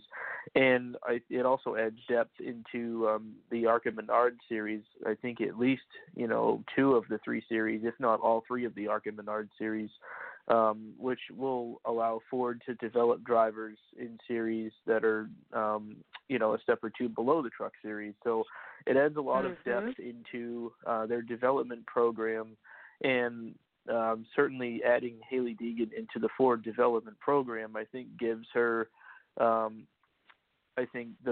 chance to really progress her career further than she may have been able to do in the Toyota camp. I look at it as a huge loss for Toyota and a huge gain for Ford. And, I think it's a really big deal for not only DGR to move to Ford, but also for, Ford to get Haley Deegan. And I think it adds a lot of depth to their development program. And, I think it's just a huge win for that particular manufacturer. Okay. Now, a couple of programming notes here that I want to say real quick before we move on that I forgot to say earlier. First, I know Jay is also continuing our Fan4Racing Fantasy team this year, and I'm really looking forward to doing that again. So, again, thank you, Jay, for taking that on again. I think this is the 3rd year that we're doing this. And then secondly, we're doing something a little bit different during our radio show this year. I'm putting an event out on Facebook for our radio show so that we can carry on conversations with our audience throughout the show. If you're listening and you haven't done this yet, head on over to Fan4Racing Blog and Radio on Fan4Racing at Facebook, and you'll be able to see the event that we have posted there. We have several threads already started that give you a chance to take part in our show tonight by posting on those threads your thoughts about some of the topics that we're bringing up here tonight. All you have to do is make sure you reserve your spot or let us know that you're going to this event, and you'll be able to then take part in that conversation. So we also did some updates throughout the race for the ARCA Menards Series East race at New Smyrna tonight, so you'll see that there as well. So just an FYI on all of that as well. So Jay, I know, is busy posting the pick order for the Fan4Racing Fantasy team. It'd be great if at some point, Jay, and I know I'm just kind of putting this out there at this point. I don't know if we can do it for this year, but something to think about for the future. I'd love to be able to include some of our listeners in our Fan4Racing Fantasy League. So I don't know what you think about that, but just a thought. I would certainly love to incorporate that. We'll see if there is a way we can't get it onto the page. I know we've talked about that as one of the things in the past. If not, we can put it on this live chat topic, at least get their input on who their picks would be. I'd certainly be willing to do that and work with that as we get more fans involved, which hopefully this chat deal will do. I know we kind of kick that idea around. I can't say every weekend, but hopefully once every couple of weeks while I'm watching a race, I'll be one on there willing to chat with fans as the race is going on. So I like that plan, and hopefully we can get some great engagement with it. Yes, and this is a chance for us to do a few shout-outs to some of our listeners as well. So we really hope a lot of you take the opportunity to check out that event page and take part in the conversation. So with that, I know we usually do a quick follow-up. We'll make it a quick follow-up so we can get to another topic. Any follow-ups from your end, Jay? No, I think, like I said, and then you guys hit on it, it was a great move. Like I said, I'll have to see how strong they come out the gate there with DGR, Crosley, and Ford, but I do like that direction. It may take a year or two, see how they develop, but I think that was a great direction to go. Chevrolet needs to take note as well, versus getting that driver development program going, as they are the one that isn't at this point either. So they're not as in-depth as what we've seen Toyota do. Right. Okay, and I want to also just see if you had any follow-up, Andy. I'm sorry, I'm doing multiple things here, so if I'm stuttering a little bit, that's the reason why. Andy, any additional thoughts on your end? I don't think so. I think it's a really exciting move, and I'm looking forward to seeing what DGR and both Haley could do this year, and really excited about her future. I think that they've mapped out a long-term goal for her that will hopefully see her in a Cup car in the coming years. So it's exciting, and certainly looking forward to seeing what they're going to do this year. Okay. Now, Jay, I know you posted on one of the threads there that Quentin Reed had some thoughts on the Cup rookie class for next season. Is that your next topic? I will. Being that, again, that's one of our fans has his own show, Speedway Anywhere, on Thursday nights as well. He's gotten fired up already, and he has called in before and has always been a listener. So his topic was the rookie class. And I am trying to pull up, I know he didn't get on to the Fan4Racing page. When I shared it, he actually made some comments on my share to it versus the actual link to the site. So I'm trying to find out. I know he said one or two. He feels like one or two of them are going to get wins this year, but didn't specify which ones. Here we go. Yeah. He says, I think we will see at least one, if not two, of the rookies find victory lane this year. And that's why I tagged him into the chat that we have, see if we could get that one going. That's, how do I say this? There are some very great rookies. The big three from the Xfinity all moved up. We got a couple more. It is a huge rookie class, but we have seen in the past some great rookies come in, and it has been a while since a rookie really lit the Cup Series on fire. And we've had some like Chase Elliott, William Byron. It's taken them 2 or 3 years. So I don't know. I mean, I know we've talked about Christopher Bell. He is under the Joe Gibbs umbrella, racing with Levine Family Racing and support from JGR. Certainly could. We saw what Matt DiBenedetto did with that team last year. So the team obviously had improved and was knocking up there in the top 10 level. With Christopher Bell behind the wheel, it's certainly possible. We've got Cole Custer and Tyler Reddick as the main three. That's not to rule out John Hunter Nemechek, as another one. So I would say maybe one of them. I don't think I could even pick two. And unfortunately, I would have to say if it were two, it would be Cole Custer with Stewart-Haas Racing and Christopher Bell. And the only reason I leave Tyler Reddick out, I know he's the 2-time defending Xfinity champion, but I don't think Richard Childress' team is where it needs to be yet. So that's kind of how I would rank them if I were to, like I said, I don't even know if one will win. It's just the Cup level is the Cup level for a reason. Okay, Andy, your thoughts? Yeah, I tend to agree with Jay on that. We've got probably the most stacked rookie class that we've seen in a long time. And, certainly when you look at specifically Reddick, Bell, and Custer, they really took the Xfinity Series by storm the last couple of seasons. But the Cup Series is a whole new animal. The competition level is, probably 3 times as great as it is in the Xfinity Series. And that's not to say they won't come in and be competitive. I think they will. and I wouldn't be surprised. I tend to think maybe one of them can make the playoffs, maybe one or two, and maybe one or two can find victory lane. If I had to pick two, I would also agree that it would probably be Custer and Bell. Bell essentially in the Gibbs car this year with the amount of support they're getting, and obviously Custer's in-house at Stewart-Haas. So, but there will be a lot of growing pains. It's a completely different beast, and I think it may take half the season for any one of them to reach victory lane. Reddick is kind of, to me, the most intriguing situation because I think he's an incredible talent and will elevate the RCR program. It's just a matter of, has RCR made the right changes to be competitive?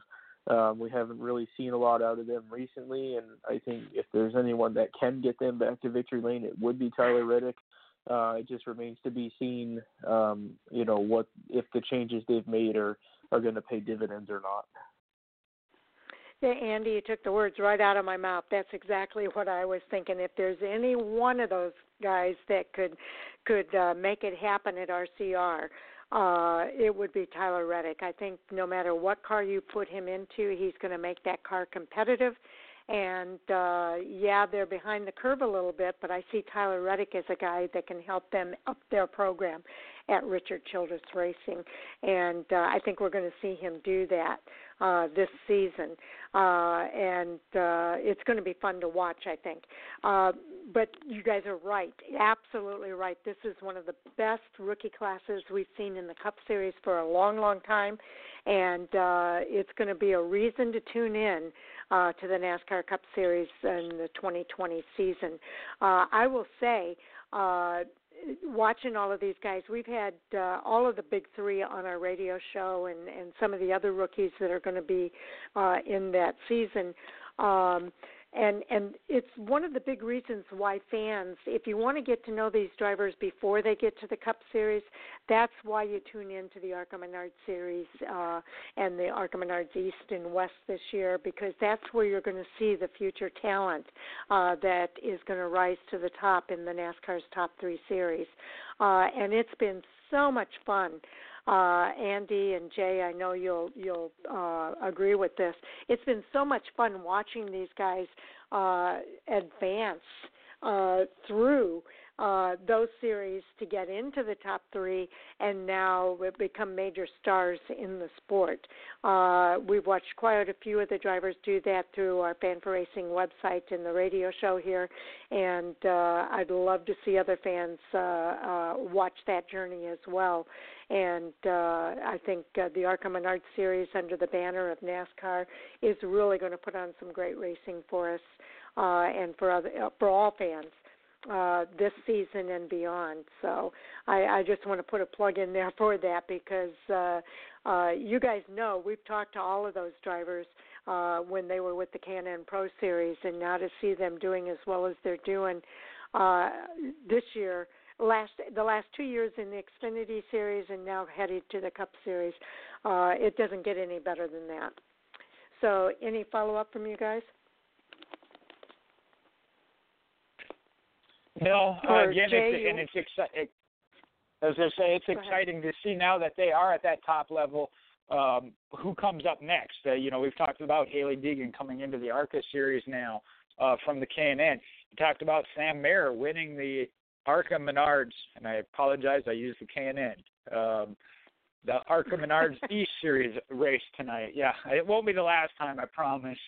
But the ARCA Menards East Series race tonight, that's another one that we've seen already. Make some truck starts, make some ARCA starts, going after that ARCA Menards East Series title.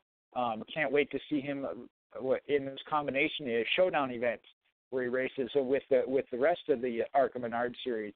That's another one that is going to be one of the future that we're seeing now. Mhm. And a newcomer to the ARCA Menards Series this year with Derek Griffith. He was leading. He won the pole. He was at the front of the race and had an incident. He ended up getting pushed back in the field, and he was able to race his way up through the field in order to finish second behind Sam Mayer tonight. So we're seeing new talent already in the ARCA Menards Series that have the potential to become future stars in NASCAR's top three. Andy, any of your thoughts there? Yeah, one that actually really intrigues me is Tanner Gray, that will drive, I believe, a full season with DGR Crosley this year and make select ARCA starts. He's a drag racer, actually, and to see him make the transition to stock cars has been pretty impressive, and I think that he's only going to continue to get better with more experience. So looking at, what he can do, and obviously now under the Ford banner, that could be, a possible future star within the Ford Racing banner. So it'll be fun to watch for sure. And all of these teams are led by teams that you hear of in NASCAR's top three: GMS Racing, Joe Gibbs Racing, DGR Crosley, and Bill McAnally this year has a truck series team that he's bringing to a full-time season with Derek Kraus. So pretty cool to see it work in that direction as well between all of these series. But getting back to the topic of the rookie series, rookies in the NASCAR Cup Series this year, it's really, really amazing. It is, and I do think we're going to see some great racing, some great competition out of them. But, again, we look at some of the top teams that didn't make the playoffs last year that we know are capable of it. Some changes we've seen already. Ricky Stenhouse moving over to JTG Daugherty. The competition level is just so great. So it's going to be an exciting year, pumped up already. Okay, so moving right along here, I guess we'll look at some other topics. Do either of you guys have another topic you want to bring up while I'm working on some posts here? Andy, you got one? If not, I got 57 of them written down, I think. Yeah, well, here I've got one. I've got one here. I want to bring this up because there's been a lot of conversation about the charter teams this year that are, we've got several that are selling their charters to other teams and giving teams an opportunity. There's one driver in particular that's not going to get to take advantage of that, and that is Daniel Suarez with Gaunt Racing. He has to race his way after having several seasons in the NASCAR Cup Series. He's now in a situation where he's got to race his way in through the qualifying process. And there's some conversation that maybe there needs to be some changes to the charter agreement, and that is coming up for renewal. So I want to get your guys' thoughts about that. Is it time to make changes to this charter agreement? Because it seems that to be building up to some controversy here when you've got a driver the likes of Daniel Suarez that has to race his way in because he couldn't take advantage of those charters. So, Jay, you want to start with that one? Well, and I know this is one we talked about. Going to think this through before I say anything out of line, but you go back to when we had the top 35 rule. I wasn't a fan of that. Neither were the fans and neither were the teams, and they eliminated it. When they came with this charter system, the concept of paying extra money to the teams that were there weekly, I understand. But to lock them in, especially with what I'm going to call the loopholes of teams that could then trade them away or sell them. Again, the selling of it, I understood. You had something tangible to sell. But the way it's being used now is they're not. They're kind of just trading them around and splitting it up amongst their own teams, and it's become a mess. You can't even keep track of the bottom half of which charter is with which team that originally belonged to Roush, but then got traded to so-and-so and then sold to this team, and then they bought another one or borrowed another one anyway, even though they sold their own. I just don't understand it. It didn't work the way it was laid out.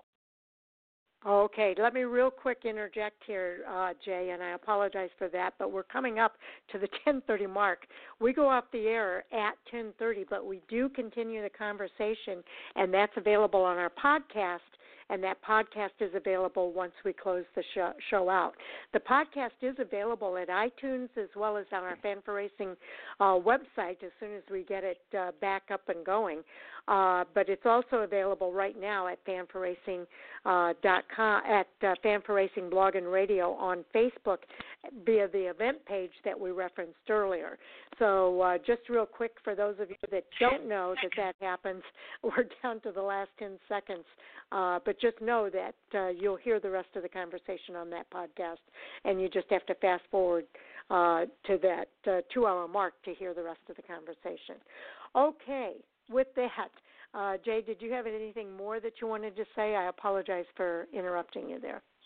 No, it was a good jump in there. Again, normally I'm keeping an eye on that as well. I hadn't even noticed that. Again, that half hour is gone just like that. But the only thing I would add to my rant there, which I know it was, but that is one when I talk to Sharon, I do get fired up about the teams that are doing this. By no means do I hold it against them, because they are doing something that is legal within the rules the way they were written. So I don't hold anything against any of the teams. I don't like the fact that they're able to do it because of the way it was written. But I don't hold anything against any of the teams that are doing this because they're just taking advantage of what is legal. Okay. Andy, your thoughts? I'm not opposed to seeing us go back to the old school way of qualifying, where everyone's, basically getting in by speed, and maybe use a provisional if necessary. But I kind of enjoyed it when the fastest cars were rewarded for their efforts. Hypothetically, if Suarez qualifies, sixth, then he should be locked into the field, right? So it's like, I wouldn't be I guess I'm not a huge fan of 35 teams automatically being locked in, especially if there's 5 or so cars in the back part of that top 35. That I think that's what it is now, right? With the charter deal, I think it's like 30 something teams locked in. So it's like 36. 36. Okay, spots. so it's like if those last 6 cars, that are chartered teams are really slow during qualifying, why should they be allowed to be locked in a car that may have out-qualified them doesn't get in just because they're not a charter team? So it would be kind of cool to see maybe, take a step back in time and qualify like we used to qualify, where everyone's really trying to get in on speed every week. And, that'd be kind of nice to see that revisited at some point. Yeah, I agree with you. I think it would be good if we went back to the fastest cars are the cars that get in. The problem that I think I have with that, though, is that sometimes these drivers are not in the best equipment to have the fastest car to be able to get in, but yet somebody like Daniel Suarez has really paid his dues and should be able to get in. But at the same time, you could have an off week for some of these drivers that could make it interesting. I don't know if I had that conversation with you, Jay, or if I had that conversation with Andy, but we were talking about how it could really pique some interest throughout the season if a big-name driver, for instance, for whatever reason, had a bad day and could not get in to the race and misses a race. A lot of people will tune in just to see if he can recover from that to be able to get back into the point situation to go after a championship. So, and again, that brings up the whole question of how would that play into the championship run?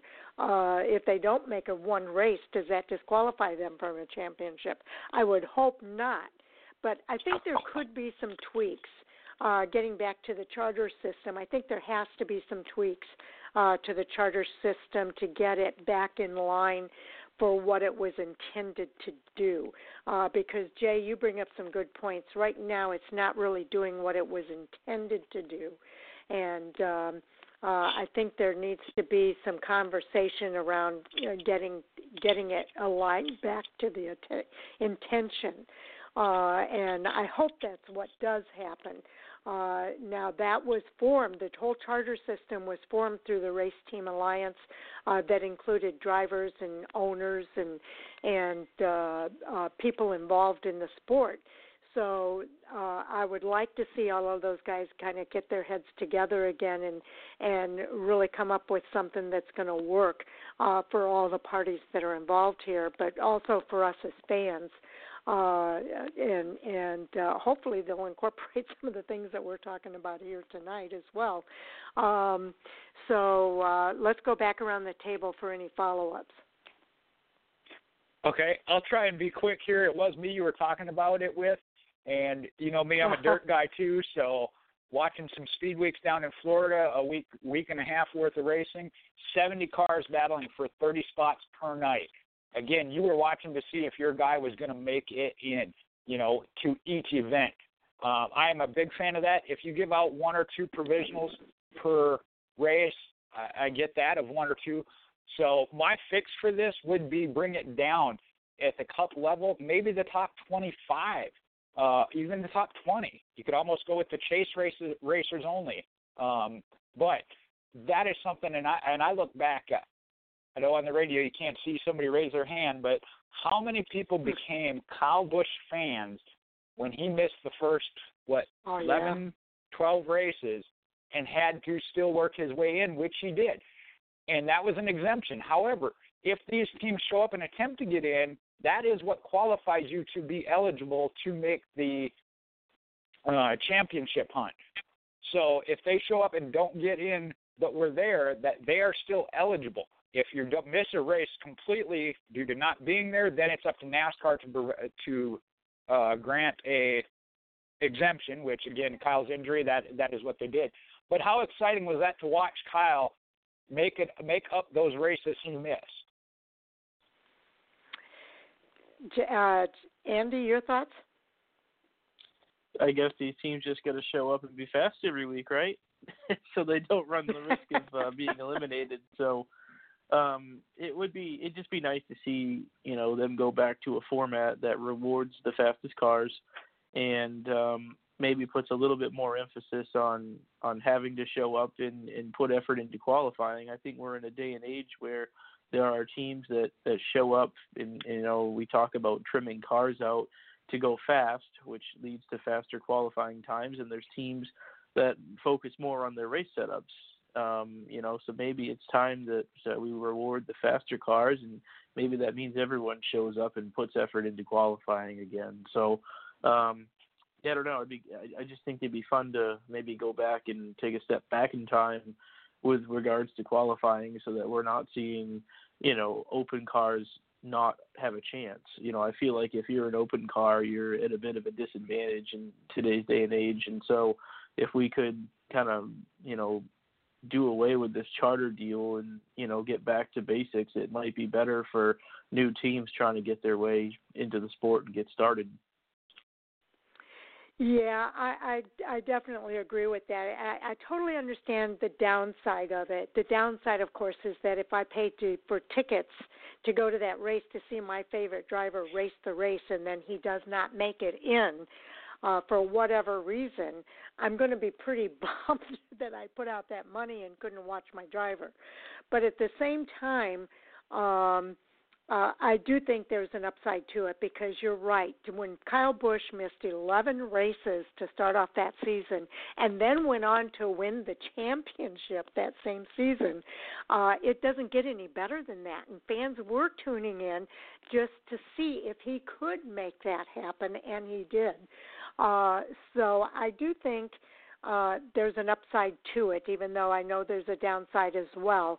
And it's going to be interesting to see what the group as a whole does to make changes in that charter system to maybe create that kind of interest in the sport, because that's the kind of things that we need are the things that will create interest for people to tune in to find out what's going to happen. And I think there's an opportunity here with this charter system to do that, and that ties into that whole qualifying process as well. So we'll have to wait and see what happens. Okay, Andy, did you have another topic you wanted to bring up here? Yeah, the next one I think would have to be and there's a lot of them to go through, but a lot of team crew chief and team shakeups, and specifically just thought we'd touch base on SHR's shake up with their teams. Realistically, only the 4-car of Harvick remains the same. The other 3 teams went through some sort of significant change over the off season. So wondered what your thoughts are on that. Jay? Well, and not only that, Team Penske did the same thing, and that is a matter of you can't stay the same. Harvick had multiple wins. Trying to think now. I think all 3 of them made the playoffs for Stewart-Haas Racing, but they weren't all as competitive as Harvick, let alone with the other teams they were battling for the championship. So you got to make some changes. And the same goes for Penske. I think there were some great combinations there with Todd Gordon, Joey Logano, Paul Wolf, Brad Keselowski, but they want all their teams to be championship 4 contenders, so you got to make changes. We've seen it before. Jimmy Johnson, Chad Knaus splitting, and that was one some of us didn't think we'd ever see because of what they had accomplished. But there just comes a certain point, especially to try and help the entire organization, that these changes need to be made. And we saw, I would have to go back to Jack Roush back when he had 5 teams. He was never afraid to swap things up like that to try and improve all 5 teams, not just one. So it'll be interesting to see how it plays out. I think there could be some great new combinations come forward out of this, and hopefully it elevates all teams in the organization because that just rewards the fans with better on-track action. Absolutely. Well, I want to kind of chime in here, too, and then we'll go back to Andy. I think that change is good, and I think that sometimes a shake-up like what's happening at Stewart-Haas Racing is exactly what is needed in order to keep those teams competitive. Rodney Childers and Kevin Harvick have a good thing going right now. They had 8 wins year before last. They came back with several wins this season, and I look for them to have another good year this year. And Cole Custer in the number 41, he's bringing his crew chief with him to that 41 team, and I'm sure that's probably part of what precipitated some of the changes within the organization. But that's a good – Mike Shiplet is a great crew chief there, and I think he's going to do well with Cole Custer in the Cup Series. And I think that's a good matchup. And I forget what some of the other changes are, but I know, Andy, you probably know what they are and can articulate that a little bit better. But Eric Almirola had a good run in the Clash. He's always good on the super speedways. I think he'll do good again this year. And then that 4th team is eluding me all of a sudden. We got Harvick, Almirola, Cole Custer, and who's the 4th guy? Oh, Clint Boyer. Clint Boyer. I should know that. Yeah, Clint Boyer is number 14. I knew that. Okay, so yeah, and I think Clint Boyer is going to have a great season this year as well. So what are your thoughts, Sandy, on those changes? Yeah, you pretty much hit the nail on the head as far as the changes. I mean, Custer's car with Mike Shiplet is essentially, I think, the vast majority of which is the former 00 Xfinity car. So they brought a lot of those guys up, and they should. I mean, they had a really successful year last year, won a lot of races, contended for the title. I think that that's a great driver crew chief pairing that needed to stay together, and I'm happy that they will be together in the Cup Series this year. And I think that if Cole's going to make that transition to the Cup Series, he's doing so with the best person possible on the pit box. And the other changes made, basically the 10 and the 14 teams, they swapped teams, if you will. Essentially, the only thing that remained intact was the driver and the spotter from the original teams. In other words, the entire 10 team became the 14 and vice versa. So Mike Bugaravich and the former 14 team become Eric Almirola's team, and then Johnny Klausmeier and the former 10 team become the 14 team. And like you said, I mean, sometimes change is necessary, and the drivers were quoted as saying that Clint and his former crew chief were a lot alike, in the sense that if one got fired up, the other would get fired up, and sometimes that led to some disagreements, and I think, in Eric Almirola's case, he's pretty even keel, and his former crew chief was pretty even keel, and sometimes, you need some of that opposites attract type scenario to maybe create that spark that, makes things better across the board. And that's really what it came down to, was, they're trying to get the same level of success with Rodney Childers and Kevin Harvick across the whole organization. So I think they're all good changes, and hopefully, I think the team's goal is to get back to the level of success that they had 2 years ago when all 4 cars made the playoffs and all 4 teams won races. That's something to point out, is that it wasn't a bad year necessarily last year, but only 1 car actually won a race, and that was Kevin Harvick. So, and then, Jay touched on the Team Penske team swap, and that one actually was a shock to me, because I felt like the 3 teams that they had were competitive. They won races every year. In particular, Keselowski and Logano. I mean, those were 2 championship driver crew chief combinations over the past several years, teams that won races every year and made it fairly deep into the playoffs. But I think probably the same reason that Stewart-Haas made its changes, and would have to be that, Team Penske is looking to shake things up and trying to make things better across the board. And, sometimes that change can really help out. And this is nothing new that we've seen. We've seen multiple teams over, the last 15, 20 years make these changes. Sometimes these changes take place mid-season. So,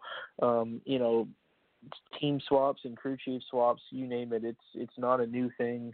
And sometimes it works, sometimes it doesn't. And, it may take a few races to find out how good these changes are. But ultimately, I think every team always strives to get better and put themselves in position to win races and championships. That's what it's all about. And, hopefully for both of these teams' sakes, they made the right call.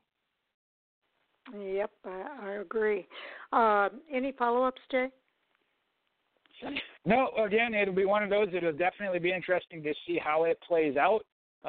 Some great drivers, some great crew chiefs, that mixture of what they can do together and hit that right combination to even become better. I know we had mentioned a couple there that specifically for me, the Paul Wolf, Brad Keselowski, I mean, what they've accomplished together, to see them 2 split up was extremely shocking. But, again, it's what can you do better for the entire organization. Absolutely.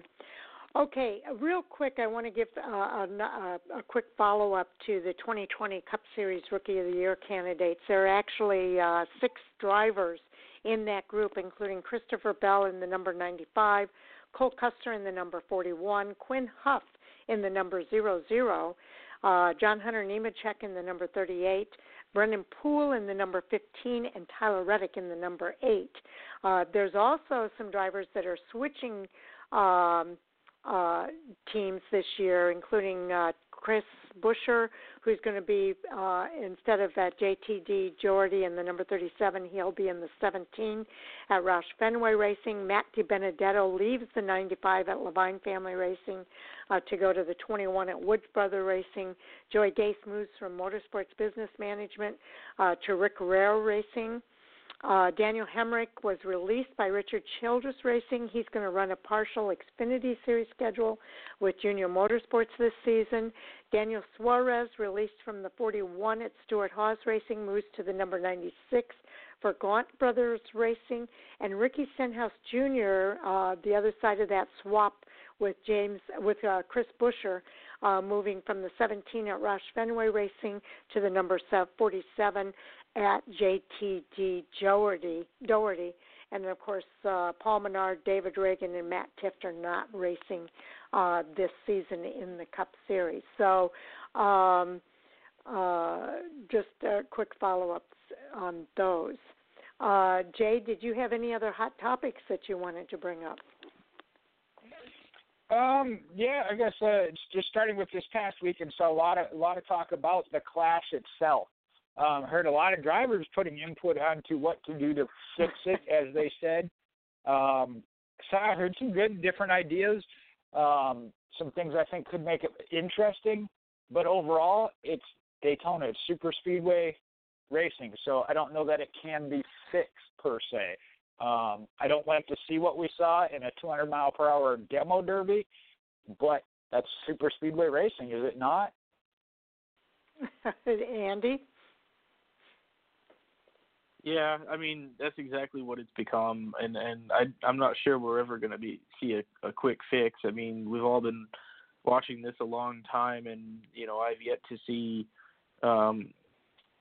any kind of, I mean, we've seen all different kinds of rules packages, different kinds of cars, and ultimately, you know, slowing the cars down in the name of safety creates the big packs, and it creates the need for drivers to make aggressive moves and aggressive blocking, and in doing so, you see these accidents. I mean, unless they completely change the style of racing and get things strung out a bit, then you're always going to see big wrecks. I mean, thinking back to the last 3 500s, you know, it's been a wreck fest, and I think that what we saw Sunday in the Clash is only scratching the surface on wrecked vehicles for this week. I can only imagine what this weekend's going to be like. So, oh man, no, unless we see drastic, you know, rules changes that get the pack strung out a bit, then you're going to see this happen. And I think, you know, you might see, you know, a fairly calm beginning to, you know, the 500, but as it gets down to the wire and it's time to go for that win, then you're going to see everything break loose. And unfortunately, you know, blocking has become part of super speedway racing. So, you know, unless the drivers don't make those aggressive moves, then you're going to see wrecks. And it's, like I said, it's only the beginning of what's going to be probably a very expensive week for the car owners. So, yeah, there's going to be a lot more of that this weekend. Yeah, that song, Isn't It Ironic, kind of comes to mind right now, because one of the things that I notice is a lot of the drivers get so frustrated with these wrecks and the blocking that's going on in these races.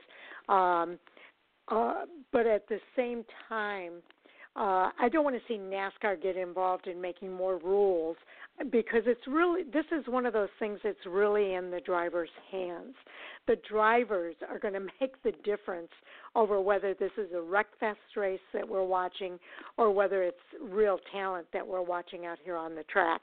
And yet I hear driver after driver after driver say they're frustrated with the format of the Clash. Well, it's not the format that's the issue. It's the drivers on the track and how they're racing the race. And we've heard the commentators kind of comment that, you know, they can probably get by with that block move a couple of times, but they're really pushing it when they try to do a third block, especially on a track like Daytona or Talladega.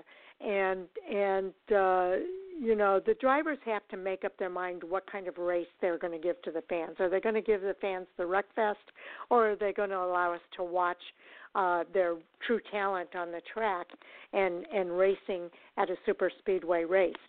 Here's the other ironic piece of this, is that a lot of fans like the wrecks. That's part of the reason why they tune in. There's other fans like me that want to see the talent on the track. But what gets the attention of the media? It's the wrecks, and that's what's promoted for a lot of these races, are the wrecks that happen on these tracks. So a lot of times that's what gets the headline, and that's what happens here. So I still say it's all in the driver's hands, and they've got to make the decision on how they want to deal with this. And with that said, I think it's going to be interesting to see what happens with the duels and also with the Daytona 500 as we progress through this weekend. So I'm interested in hearing what your follow-ups are. Jay? Yeah, I mean, and we've seen Daytona 500s that are the same way. There you got 40 cars out there. You know, so obviously sometimes things happen. If you want to talk specifically about the one from the Clash, Brad Keselowski was upset with the blocking of his teammate. First off, I've seen Brad do some wild things when it comes to blocking. Second off, I don't even feel like Joey blocked the second time. He made a block, and Kyle got behind him, and when Kyle came down to get around him, I think that is just one of those that was super speedway racing. The air shifted his car a little bit. He got a little loose. They came together. I don't think Joey actually made a second block that caused that. So, again, it's one of those of once you watch it back and truly understand super speedway racing, that is just a product of super speedway racing, and it happens. Unfortunately, it generally causes a big one. Again, you got nowhere to go, so it is what it is. I do like some of the ideas, like I said, of it, especially if drivers, and that's the whole reason they added the stage racing to all the races, of putting some money or points on the line and breaking it up so that you don't get in single file runs like they did for a stretch. Obviously, you had two groups that had different pit strategies. So we saw a little bit of that, but I didn't think it was too bad. But putting up points and money in certain segments, obviously that'd be the same as what stage racing was, and we know what that did for some of these races. So that is one idea. It wouldn't be a bad idea. Okay, Andy, your follow-up thoughts.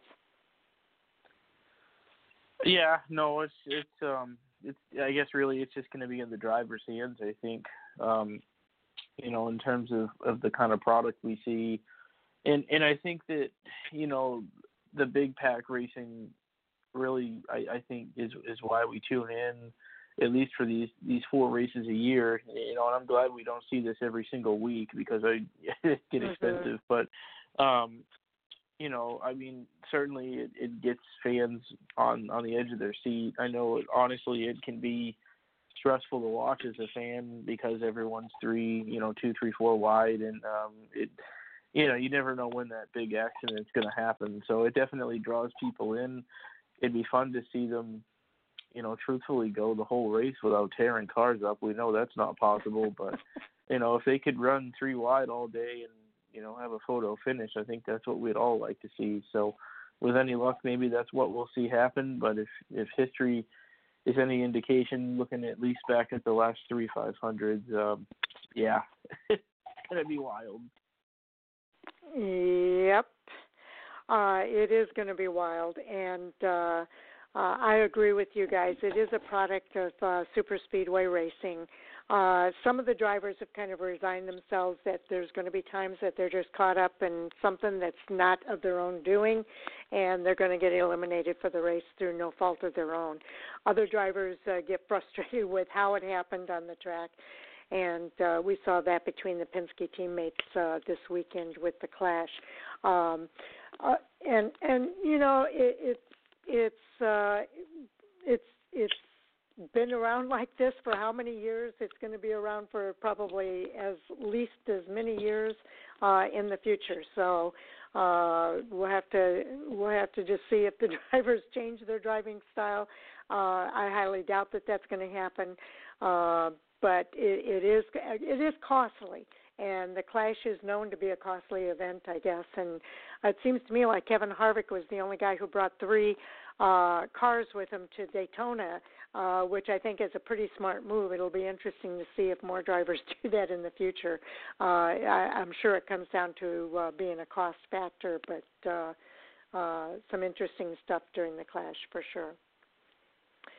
Okay, we're coming up to the top of the hour here. I think we're going to have to call it a wrap. Let's go around our round table here with your shout-outs and what to look forward to here. Jay, why don't you go ahead and start? All right. Well, first off, I'd like to do a shout-out.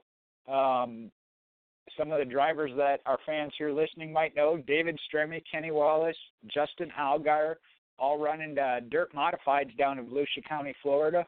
And I want to give a shout-out to Mr. Excitement, Spencer Hughes, from Meridian, Mississippi, who topped them all and took home that Gator Championship trophy. So give that shout out to Spencer Hughes.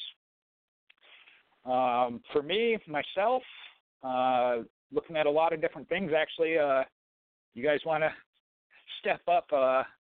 You've heard me talk about the Mid-South Big Ten Street Stock Series. My partner has decided to step away.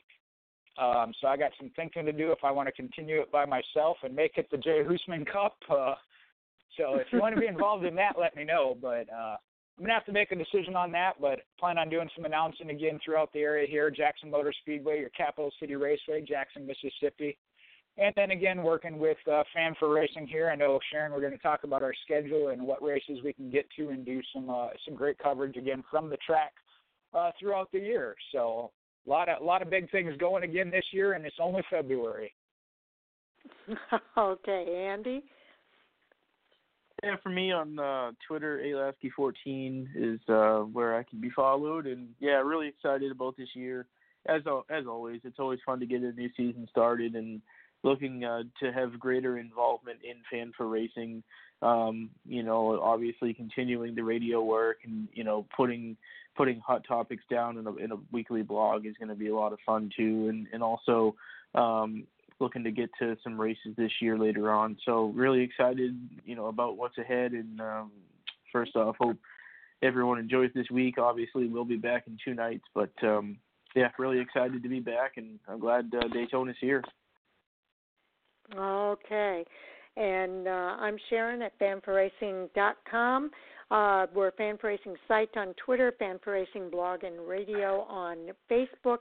And I'm really pumped up, especially now that we've got our first radio show of the season under our belt for this 2020 season. I think it's going to be an exciting season. I can't wait for the fantasy game, and I know we've already kind of got that started with the Clash. And, of course, Sam Bornhorst doing the recaps of the Cup races this season. Andy and the Hot Topics is our co-host of Hot Topics on Mondays and Thursdays, as well as the posts that he's going to do at Fan4Racing.com. Jay, co-host of our preview show and part of our Fan4Racing crew on Hot Topics, and sometimes you fill in for Sal on Monday nights when he's not able to be here. And, of course, Sal, our co-host on Monday nights, will be back in a couple of weeks to continue to do that. And I didn't get a chance to tell you this, Jay, but I know Andy said he could do the 17th if you wanted to do the 24th. I don't know how that works into your schedule, but just an FYI there on that, if that works out. But we've got a lot to look forward to. Race day chats throughout the season, maybe not every race, but we're going to try to do some select races, including the Daytona 500 this weekend. And I'm really excited about that, too, because, again, we're looking to get fan engagement. And the last time we did do this a few years ago. We did get some fan engagement by doing that, and I'm excited about going back in that direction again. So really excited about some of the new things we're doing here at Fan4Racing this season. So, Jay? All right. Yeah, that works good. If Andy covers the 17th, and I'll cover the 24th, so Sal can enjoy his time there in Paris, I believe is what I heard. Yep. Happy for him getting married and going on the honeymoon over there. I heard where he said he couldn't find a racetrack over there, but we'll see how that works out. And another quick shout-out here. I forgot, following me, you can follow me on Facebook at Michael Hoosman, MoparMJ8 on Twitter and Instagram. And shout-out there, you mentioned the fantasy points. Although he had a car that finished a lap down, right now, 1 race under, Andy is our points leader with 4 points there for picking Denny Hamlin as the best car to at least stay on the track there in the Clash. Woot, woot. I'll take it. It's probably the only time I'm going to lead this year. Yeah, that's probably the only time I'll lead the points, so I'll take it. We'll see. We'll see how that goes. Stay tuned. We'll keep fans up to date with that. Maybe we can do that on the fan page as well Jay. So thanks for all you do, both Andy and Jay, as well as our other supporters with Sam Bornhorst and Sal Sigala, and our part-time guy, James Bickford, who steps in for us from time to time. So definitely looking forward to our 2020 season. With that, I think we're in a position we got to call it a wrap. And programming note, we'll be back on air Wednesday night for the preview show with Jay as our co-host, and we'll be previewing the races taking place this weekend at Daytona International Speedway. So thanks a lot, everybody. And a big shout-out to our listeners. We appreciate each and every one of you for tuning in and hearing what we have to say. Take care and have a great race week. Good night, everybody. Good night. Good night.